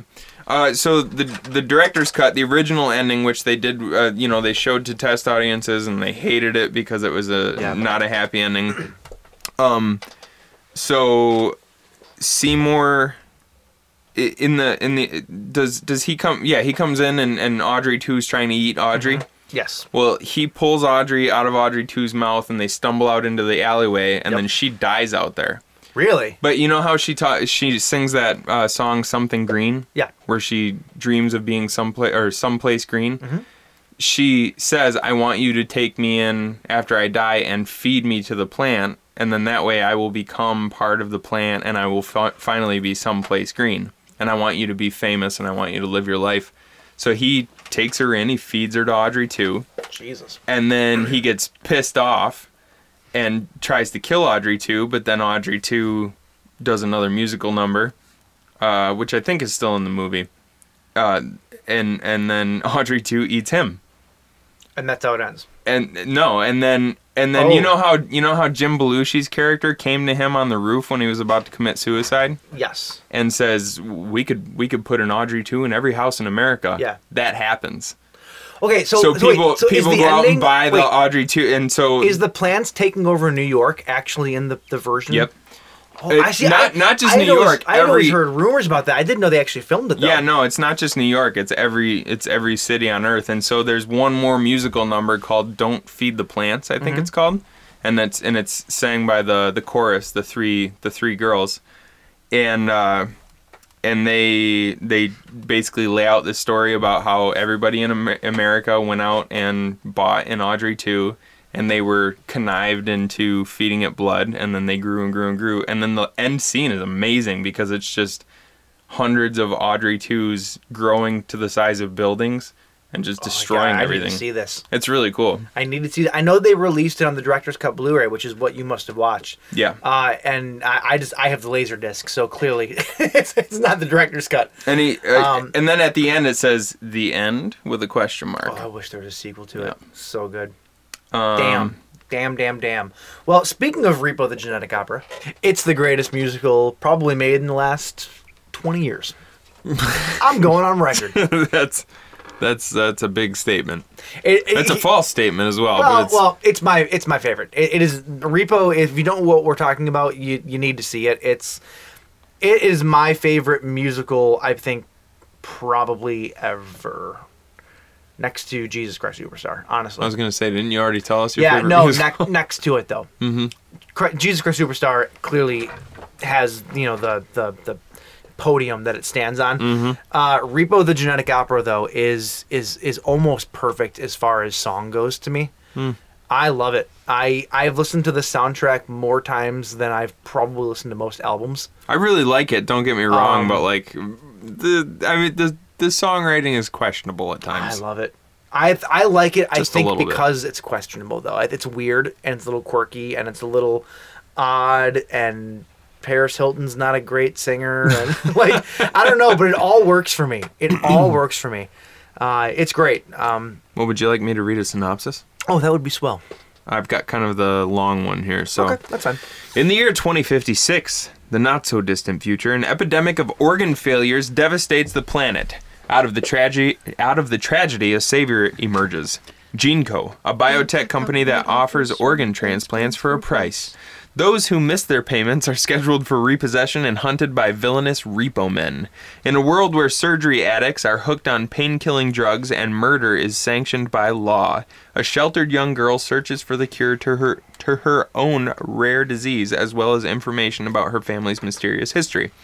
After being sucked into the haunting world of GeneCo, she is unable to turn back, as all of her questions will be answered at the wildly anticipated spectacular event, the Genetic Opera. How does that not sound like the greatest thing ever? Yeah. So it's directed by Darren Lynn Bousman, who did Saw 2, 3, and 4. He also did a movie called The Barons, which is about the Jersey Devil. And then his new one, Avatar, that just came out. That's the haunted house weird movie. Does he didn't direct the Devil's Carnival? He did. He also did the Devil's Carnival. Yep. Okay. Right on. Yep, that was actually their follow up to Repo because they couldn't get the rights back to do more Repos, and it was weird. Repo had a very storied past as far as getting made, getting released, and everything else. It's a crazy, crazy story, but yeah. So the songwriting was done by. Do you know how to say his name? No. give it a whirl because I don't know how to say it. I think I want to say the Z is just silent, right? Okay, so how would you say it? Terrence Zunich. I think you're probably close. Actually, I just pronounced the Z. I'm just gonna say did. Zunich. It's the D would be Zunich. Zunich. That's what I'm gonna say. He's an incredible writer, though. Like at least to me, like he wrote. Repo started off as a stage play. They basically wanted to do these little 10-minute snippets of a story, and then they would change them periodically, and they would eventually do the entire story. Now, hold on. Did he start off, because I had this idea a long time ago, did he start off where he was actually doing kind of local shows? Yes. Like they were jumping on local shows and they would just do I don't know about local musical shows, but they would do like local theater shows. I always had this idea where like you put together like a musical showcase kind of thing. This was not your idea. No, it wasn't. No, I had this idea like back in high school, dude. Where you would write a play, because you never showed any interest in writing a musical play, ever. You never asked me. In the 10 years that I've known you, you've never talked about this, and I've talked about it countless times. This was not your idea. And then you would get on local shows and just do the excerpts like one this is essentially what they did with this, right? I think it wasn't with like local music shows though. I think it was like local theater. Oh. Is where they would do it, and they would get, they would bring people in and, sure. Advertise it and whatnot. But yeah, and Darren Lynn Bousman actually directed those stage shows. Mm-hmm. He got brought on to direct the stage shows, and they ended up making this 10-minute short film to get funding. And then it was this big, long road. They eventually made the movie, but then, like, they had a nightmare getting this thing released. None of the studio cared about it. It wasn't what they showed the studio the first cut of it, and they go, "What is this?" He goes, "We told you we were making a rock opera." And well, this isn't what we expected. And like, it's a rock opera. Like, what were they expecting? You read the script. You knew exactly. And it got to the point where they rushed to the very like they had to do a showing of the screening of the film for the first time for investors and stuff. Mm-hmm. And they rushed to get the whole movie done and finished. And then somebody didn't pay attention. They exported through the computer or whatever a version of the movie that wasn't finished, and that's what they showed, and that was it. They never tried to fix it. The studio didn't give a shit, and like so the funding got cut to release it wide. Like it was a mess. Really? Well, it showed the estimated budget was like 80 or over 8 million, 8.5 or something, yeah. Which is pretty small fries back in the day. Right, but looking at their gross was 140,000. Yeah, yes. Yeah. They toured. Wow. They toured with it on their own too. Like they actually took it around, toured it like a touring band. Right. So I don't think that a lot of the money is recouped. That was recouped is necessarily on IMDb because I think they pocketed a lot of it. Yeah. Is my guess at least. But anyway, it's amazing. It's this futuristic story about this girl who has a disease. Her father is her doctor and seemingly another character. The Repo Man. Not seemingly, he is. Well, I was trying to not give it away, but then it happened. It's just incredible. So starring Anthony Stewart Head, who we had mentioned from Buffy and from Sweeney Todd. Mm-hmm. He plays Shiloh, who is the girl, played by Alexis Panavega, or Alexis Vega. That was weird the way you just structured that. What? You go, he plays Shiloh the girl. No, you go, Shiloh. He plays Nathan Wallace, who is Shiloh's... I did, you're right. Shiloh's father. Yes. Shiloh's played by Alexis Penavega. Anthony Stewart Head also plays the Repo Man. Yes. Also, the owner of Gene-Co is Paul Sorvino. You have his son, Bill Moseley, and then Ogre, who sings for the band Skinny Puppy. Those are the two sons. And then his daughter, played by Paris Hiltman. Hiltman? Hilton. There you Hilton. And then you have an opera singer, Sarah Brightman, who is an extremely accomplished opera singer in her own right. And they actually got like an actual opera singer. Which is funny because all of her parts in the movie are my least favorite parts really? of the movie. I love her. Yeah, I love her parts. Blind Meg's one of my favorite. I don't know. Really? Yeah, does nothing so for good. me. I mean, I like opera, singing and stuff like that, but there was just nothing that really... I like the character and everything. Yeah. But her songs weren't Really? my favorite. Yeah. Wow. Okay, fair enough. There's actually one of them that I downright do not like. It's the and it's only because of one part. It's the part where she comes into the house and she's meeting Shiloh for the first time, and there's like this little callback thing. It's like a background vocal and it keeps going. Like I can't do it because it's super high. But I like it. I know exactly hate what you're that talking part. about. I love it. Dude, hate Well, that. difference of opinion. Yeah. Except for you're wrong. Well, you know, I guess Darren Bousman had actually heard that episode of Buffy that I was talking about. Yeah. That's why he wanted Anthony Stewart Head, is because he saw the episode of Buffy where he was singing and loved him. Dude, he's And so that good was in that, this that was movie. essentially his audition. He's great. He's really like in the scenes where the Repo Man's really pissed off is where Anthony Head shines in his singing. Oh, see, I'm Like when he's like really angry and stuff. Oh, I love it. I like it more when he's doing the like my favorite song is the Legal Assassin. He's pretty pissed in that song. Not as pissed as he is in like the scene where he's actually taking the organs from That's true, people. that's true. Because that's when he's doing kind of his Repo Man monster Yeah. voice, where it's It's all almost like a like circus gravelly kinda and song, stuff like too, that. Yeah. But Legal Assassin, I like, especially I like the slower parts where he's singing to his dead wife, where the years go by without you, Marnie. Years go by without you, Money. Yeah. 17 have come and Yeah, that- gone. yes. Raised Yes, our stop. Shiloh with Stop. the best intentions. Stop. Yes, that's like my favorite part. I don't know that part. Yeah, shut up.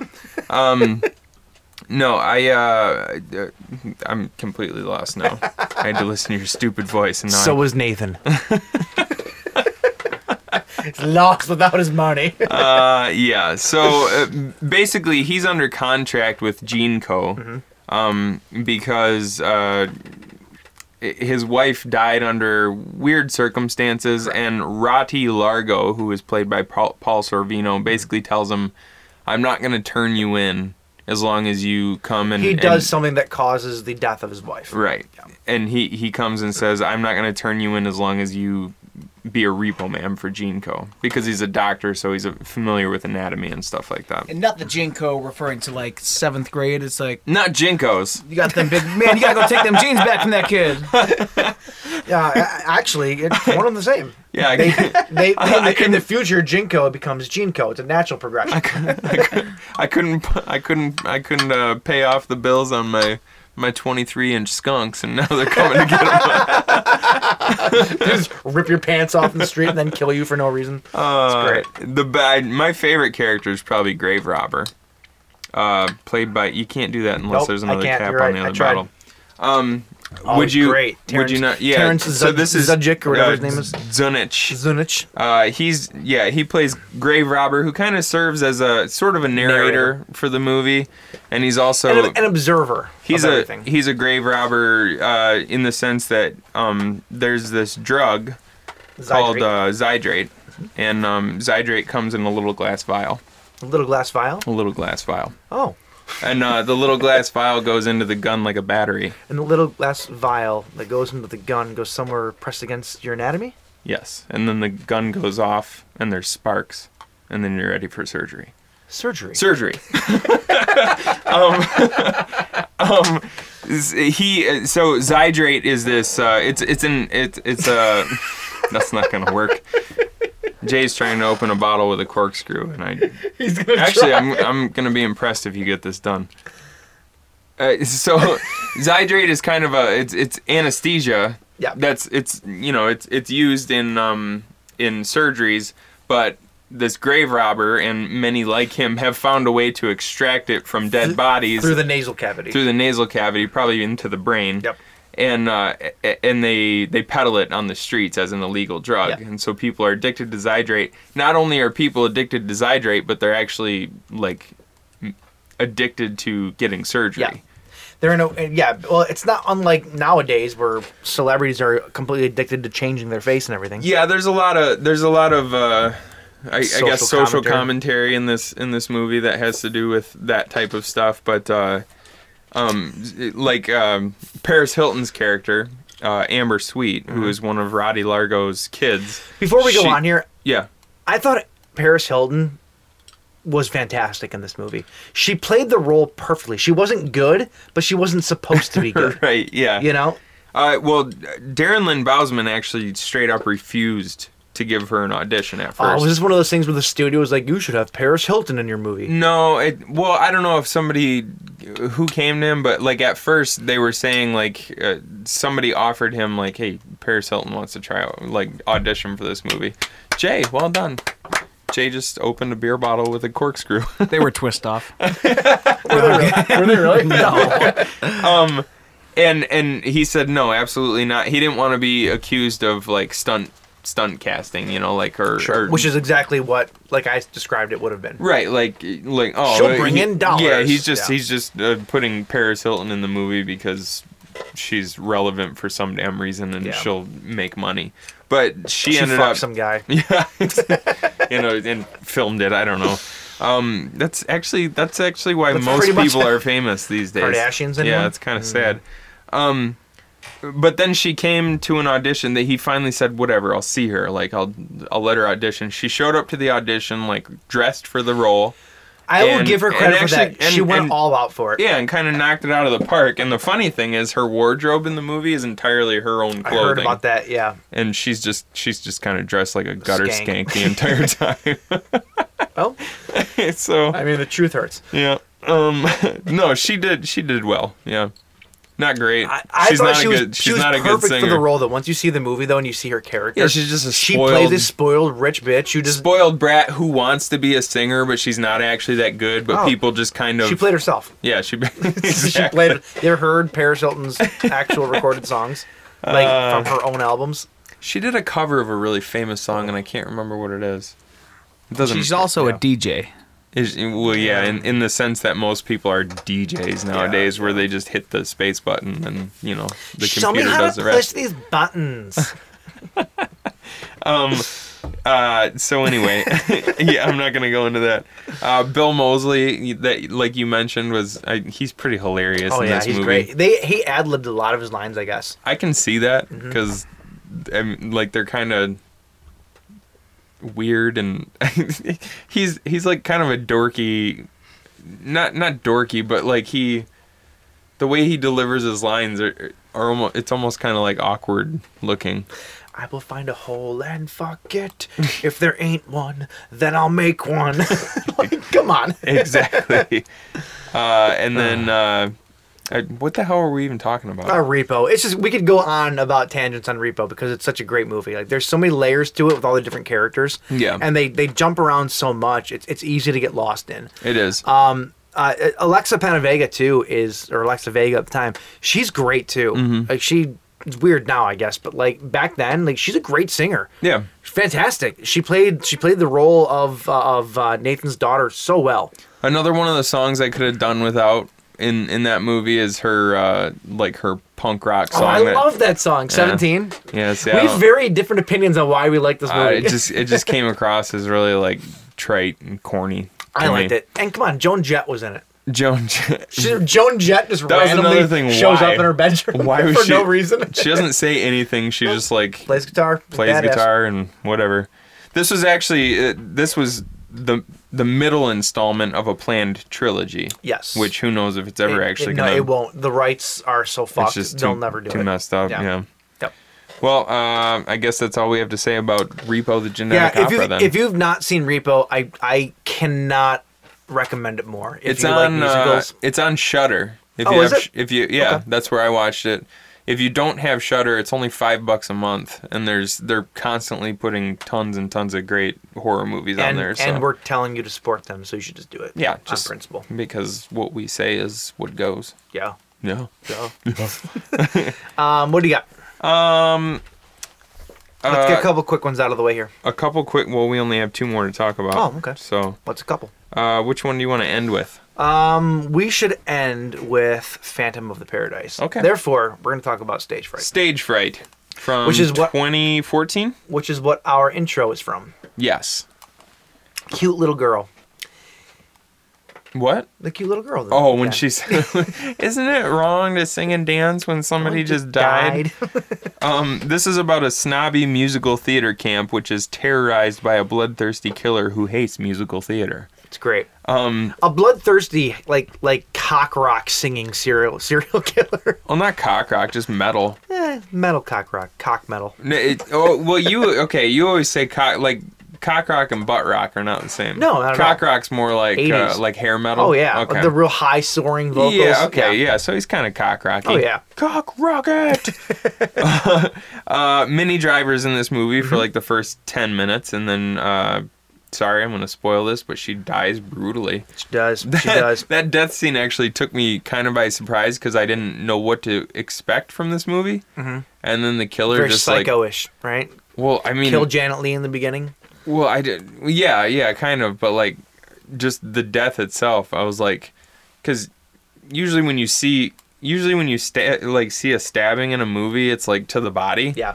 Yeah. The guy just stabs her, like, Straight 4 in or the 5 throat. times right in the throat. And then the last one, she screams, and he just stabs her right in the mouth. Yeah. With, like, a huge butcher knife. And the thing is, too, is, like, when he stabs, when the knife stops, there's, like, a thud. Yeah. It's really weird. Like the audio is very graphic in that. It's weird. Well, because, I mean, if you stab somebody directly through the throat, if you stab them far enough, you'd hit their spine. Sure, and that's what you're hearing, but you don't Ugh. normally hear those types of types of things. You It's know? really brutal when you think about it. Yeah, like yeah, yeah, crazy. Also in this is my favorite food. Mustard. No, But I won't do that. I would do anything. Okay, for we've had love. enough of you singing for the night. It's a musical episode. Yeah, but I don't want to listen to you sing. You did for like 10 years. Meatloaf, yeah, against my will. Meatloaf was in this movie. Does he have ketchup on him? No, but he's wrapped in bacon. Ooh. Do you do the wrapped in bacon meatloaf? I've had the I wrapped know in some bacon people- meatloaf, yeah. It is delicious. And I don't care what anybody says. Do you put ketchup on your is meatloaf? the best Yeah, topping. It's the best topping. Yeah, of for meatloaf. His sure. name is Robert Paulson. His No, name. no, his name is is Meatloaf. His name is Meatloaf. Yeah, so And he Meatloaf would was in do this movie. anything for love. Ally McDonald played Camilla Swanson. Douglas Smith, who played Buddy Swanson. I get so it's Camilla and Buddy are the young children of Minnie Driver's character. Mm-hmm. I kept looking at Buddy, going, God, this kid looks so familiar, and I couldn't place him. He was the main character from Santa's Sleigh. He played Nicholas Yulson No shit. in Santa's Sleigh. He looked familiar, but I couldn't place him, and I thought that I was just seeing somebody else. Yeah. That he has a face that's very similar to the kid. I don't know his name, but he was the main guy in Haunting in Connecticut. Oh. He had the curly hair, sort of. Yeah. And he's got one of those faces where I feel like a lot of people share those same Yeah. features. Like a familiar face. yeah. Yeah, so this movie is cool. It was It also starred Melanie Leishman, who played Hannah in Todd in the Book of Pure Evil. Oh yeah, I forgot about that. The only other place I've ever seen her in. Yeah, if you've never seen Todd in the Book of Pure Evil, is it still on Netflix? I think so. There's only 2 seasons, and I wish there were so many more. They tried for a third, and there's supposedly like an animated movie being made. But That show's so who knows? amazing. It's basically like about a group of high school kids who it's like they're metalheads. Well, the one kid is 2 kids are metalheads, and there's a Book of Pure Evil that keeps it's messing Buffy with the everybody. Vampire Slayer, Evil Dead, and like Wishmaster all put into a blender. Sure, yeah. It's pretty much what it is. It's fantastic. Yeah, it's a really cool show.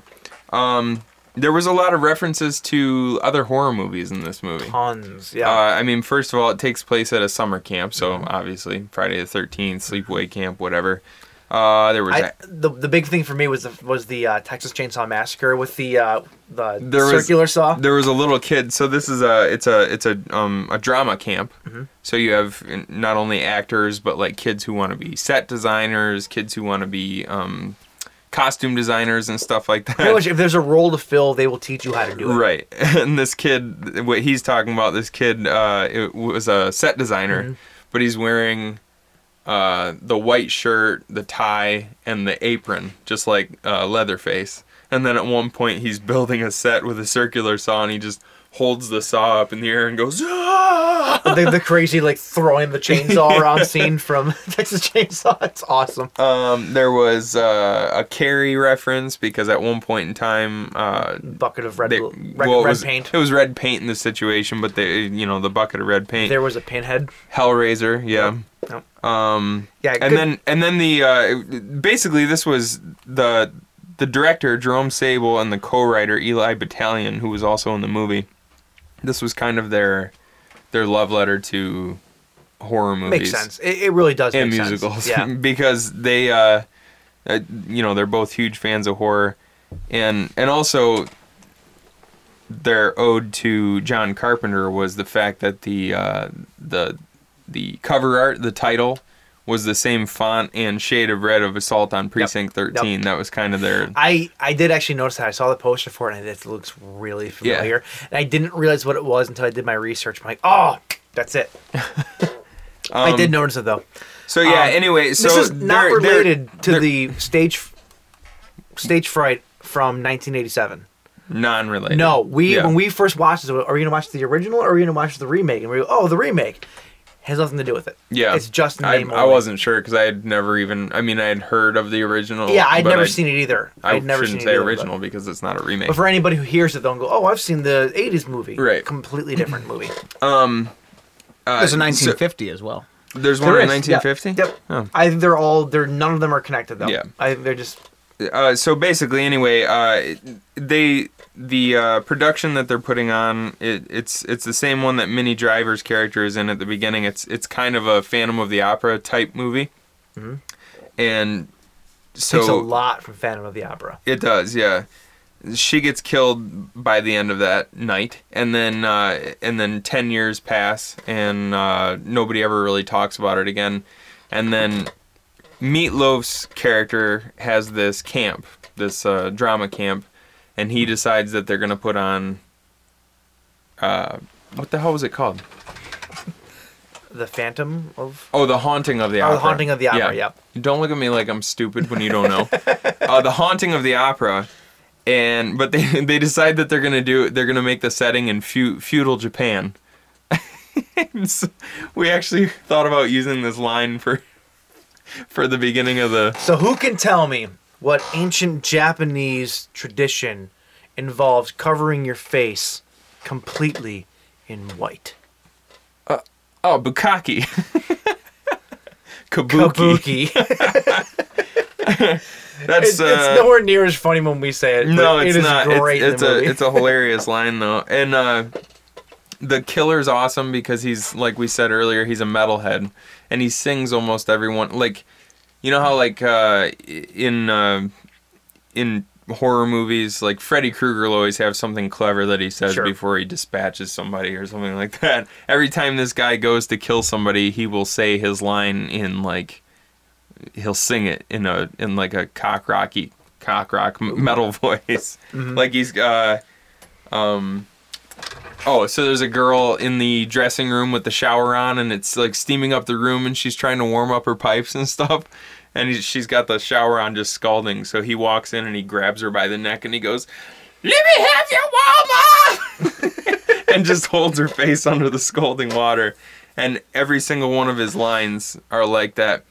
He's pretty great. He gets into like some really like he doesn't just do the hair metal type stuff though too. Like he almost gets some metal stuff too. He also almost like growly, like almost like Corey Taylor kind of sounding. Sort stuff. of, yeah. It's like he's screaming, but like he has control over his voice still. Like yeah. It's pretty cool. I looked up the guy that played him, who did the voice for him, and I was really hoping it was going to be some like really well known like metal actor. Rick Miller. Yeah, he's a guy. There's another person in the cast named Rick Miller, and I think it might have been the same dude. I don't know who he played. I don't think he was one of the main people. Mm-hmm. But I was kind of hoping it would be like somebody famous. Yeah, I kind of was too. I looked it up as soon as I mean, they got Meatloaf. Yeah, which actually. Not everybody knows who Meatloaf is. Yes, they do. Does everybody? Yeah. I don't know, man. I bet you could walk into the mall nowadays and say, "Hey, who's the singer Meatloaf?" distant cousin And of what Hamburger. what would he do for love, and what would he not do for love? That. The answer is the butt sex.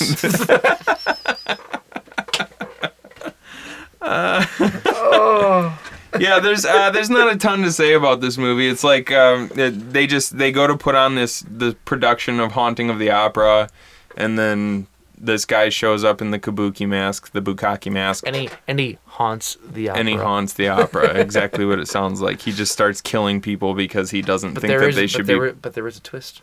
There is a twist. We're not going to give it away. What's a twist? What a twist! We're not going to give it away. So go. This Watch one's on Netflix. So That's good. go check it out. It's good. If you like slasher movies, it's a slasher movie. Yeah, with song. and it's funny. And there's a ton of just really funny parts in it and stuff like that. So if you like a I'm good Gay horror song, comedy, I cracked up at, and it's not what you think it is. No. It's so good.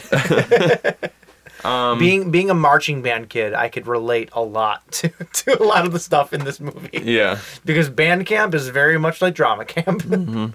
Just feel like I lowered myself a little bit. no man, all three of us went to band camp. It's true. It's I true. think Well, Jay. badasses. I think Jay even continued to go to band camp I after he did. graduated high school.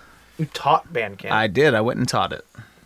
It's like, yeah, why not? That's the life. You would probably love this movie then. Yeah, in all fairness. it's pretty good. Definitely check it out. All right, what are we ending on? So the last movie we're going to talk about, as soon as Mike said that as soon as we decided we were going to do, I said. well, whatever, musicals, horror musicals, my mind immediately jumped to this movie called Phantom of the Paradise. And my mind immediately went to, huh? It's from 1974. I used to watch it all the time when I was a kid. I mentioned this a lot, but it was one of those movies that was always on Showtime. And just every single time it was on, I watched it. Phantom of the Paradise of the Skin. What? Late night Showtime. Oh, late night Showtime. Gotcha. Come on. Get with it, James. It was directed by Brian De Palma, which is kind of weird. It's yeah, like super weird. It's early De Palma, too. Yeah, Brian De Palma, if you don't know, he directed Scarface, Carrie. The Untouchables, Mission Impossible. Did he Carrie. he- You miss Carrie? Yeah, I didn't know that he directed Carrie.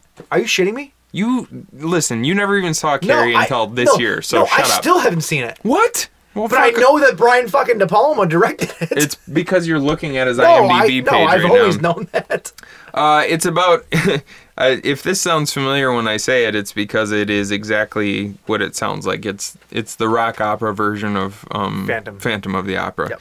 A disfigured composer sells his soul for the woman he loves so that she will perform his music. However, an evil record tycoon betrays him and steals his music to open his rock palace, the Paradise. Actually, that synopsis is nothing like Phantom of the Opera.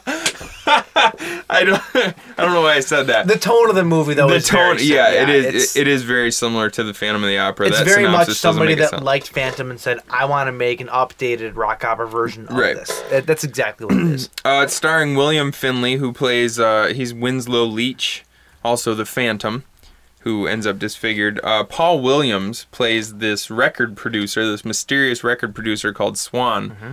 And Swan! Jessica Harper, who you might know from Suspiria.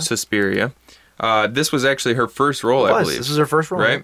And then 3 years, Garrett- years, I believe, before Suspiria. Is it? Right on. Well, she did stuff in between, right? Yeah, this was in 74, and Suspiria was 77 or 78, I believe. So She actually beat out Linda Ronstadt for this role. And then Garrett Graham, who plays Beef. They actually had. so we were watching this, and I'm like, Beef, and you go, just wait. I was like, wait until you actually Just get to know his wait. character, because He might be the greatest character in cinema history. I'm putting that out there right now. there's a part of me that doesn't want to give away both sides of his personality, but nobody's gonna watch this movie, so I can. He's so Winslow Leach writes this cantata, and it's basically the story of Faust. It's this this guy, a magician, who sells his soul to the devil for like fame and fortune. Mm-hmm. And so he writes. Oh, David Copperfield. Yeah, exactly. And so he writes this this like musical this cantata about it, and Swan, the producer, says, I wanna Swan! Stop looking at me, Swan. He says he wants to open up his new venue, the Paradise, with Faust. With this, the cantata. With Faust, and he's like, but then he takes the music. He takes the music and he steals it, and he just says to his cronies, "Don't ever let Winslow through these doors. I don't want to see him." They literally brick him into a room.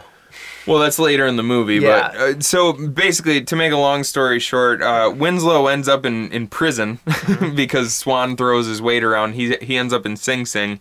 He gets his teeth pulled out because he's part of this quote unquote dental research. So then he looks like Jaws. Yeah. So now he's Bond. now he's got like metal teeth, and then he breaks out of prison. He finds out that his music is being played by this terrible band called the Juicy Fruits. And he's just so pissed off about it that he goes to the Swan record pressing place, and he wants to destroy all evidence of it, and he ends up with his head in a record press, and he's horribly deformed. Jay, from somebody who hasn't seen this movie, does this sound terribly convoluted to you? Sounds fantastic. Yeah, exactly. There's so many. I'm listening to you, like I've seen the movie, and I'm listening to you describe it to me, and I'm like thinking to myself, like, this is like when 30 people get together and one person starts the first scene and then another person just puts something random on top of it and then random and random. Like, that's what this movie is. I would watch it just for the head squash scene.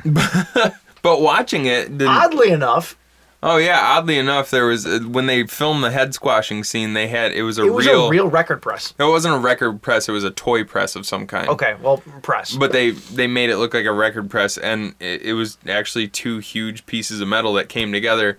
And they put a little, like, shunt in the top so that it wouldn't close on the guy's head.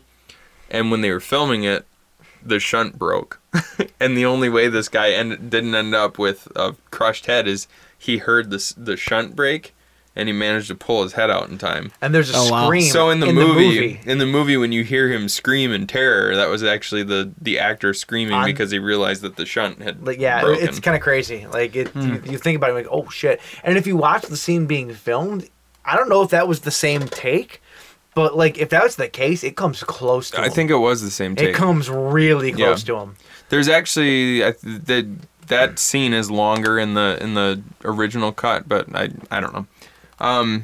So anyway, he ends up disfigured. He goes to the Paradise because he finds out that Swan is having other people do his cantata, and he really only wants this one girl, Phoenix, played by Jessica Harper, to sing his music.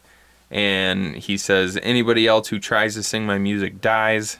And that's kind of where it goes from there. Like, anybody who tries to perform his music ends up dead. Yeah, pretty much. Which means beef.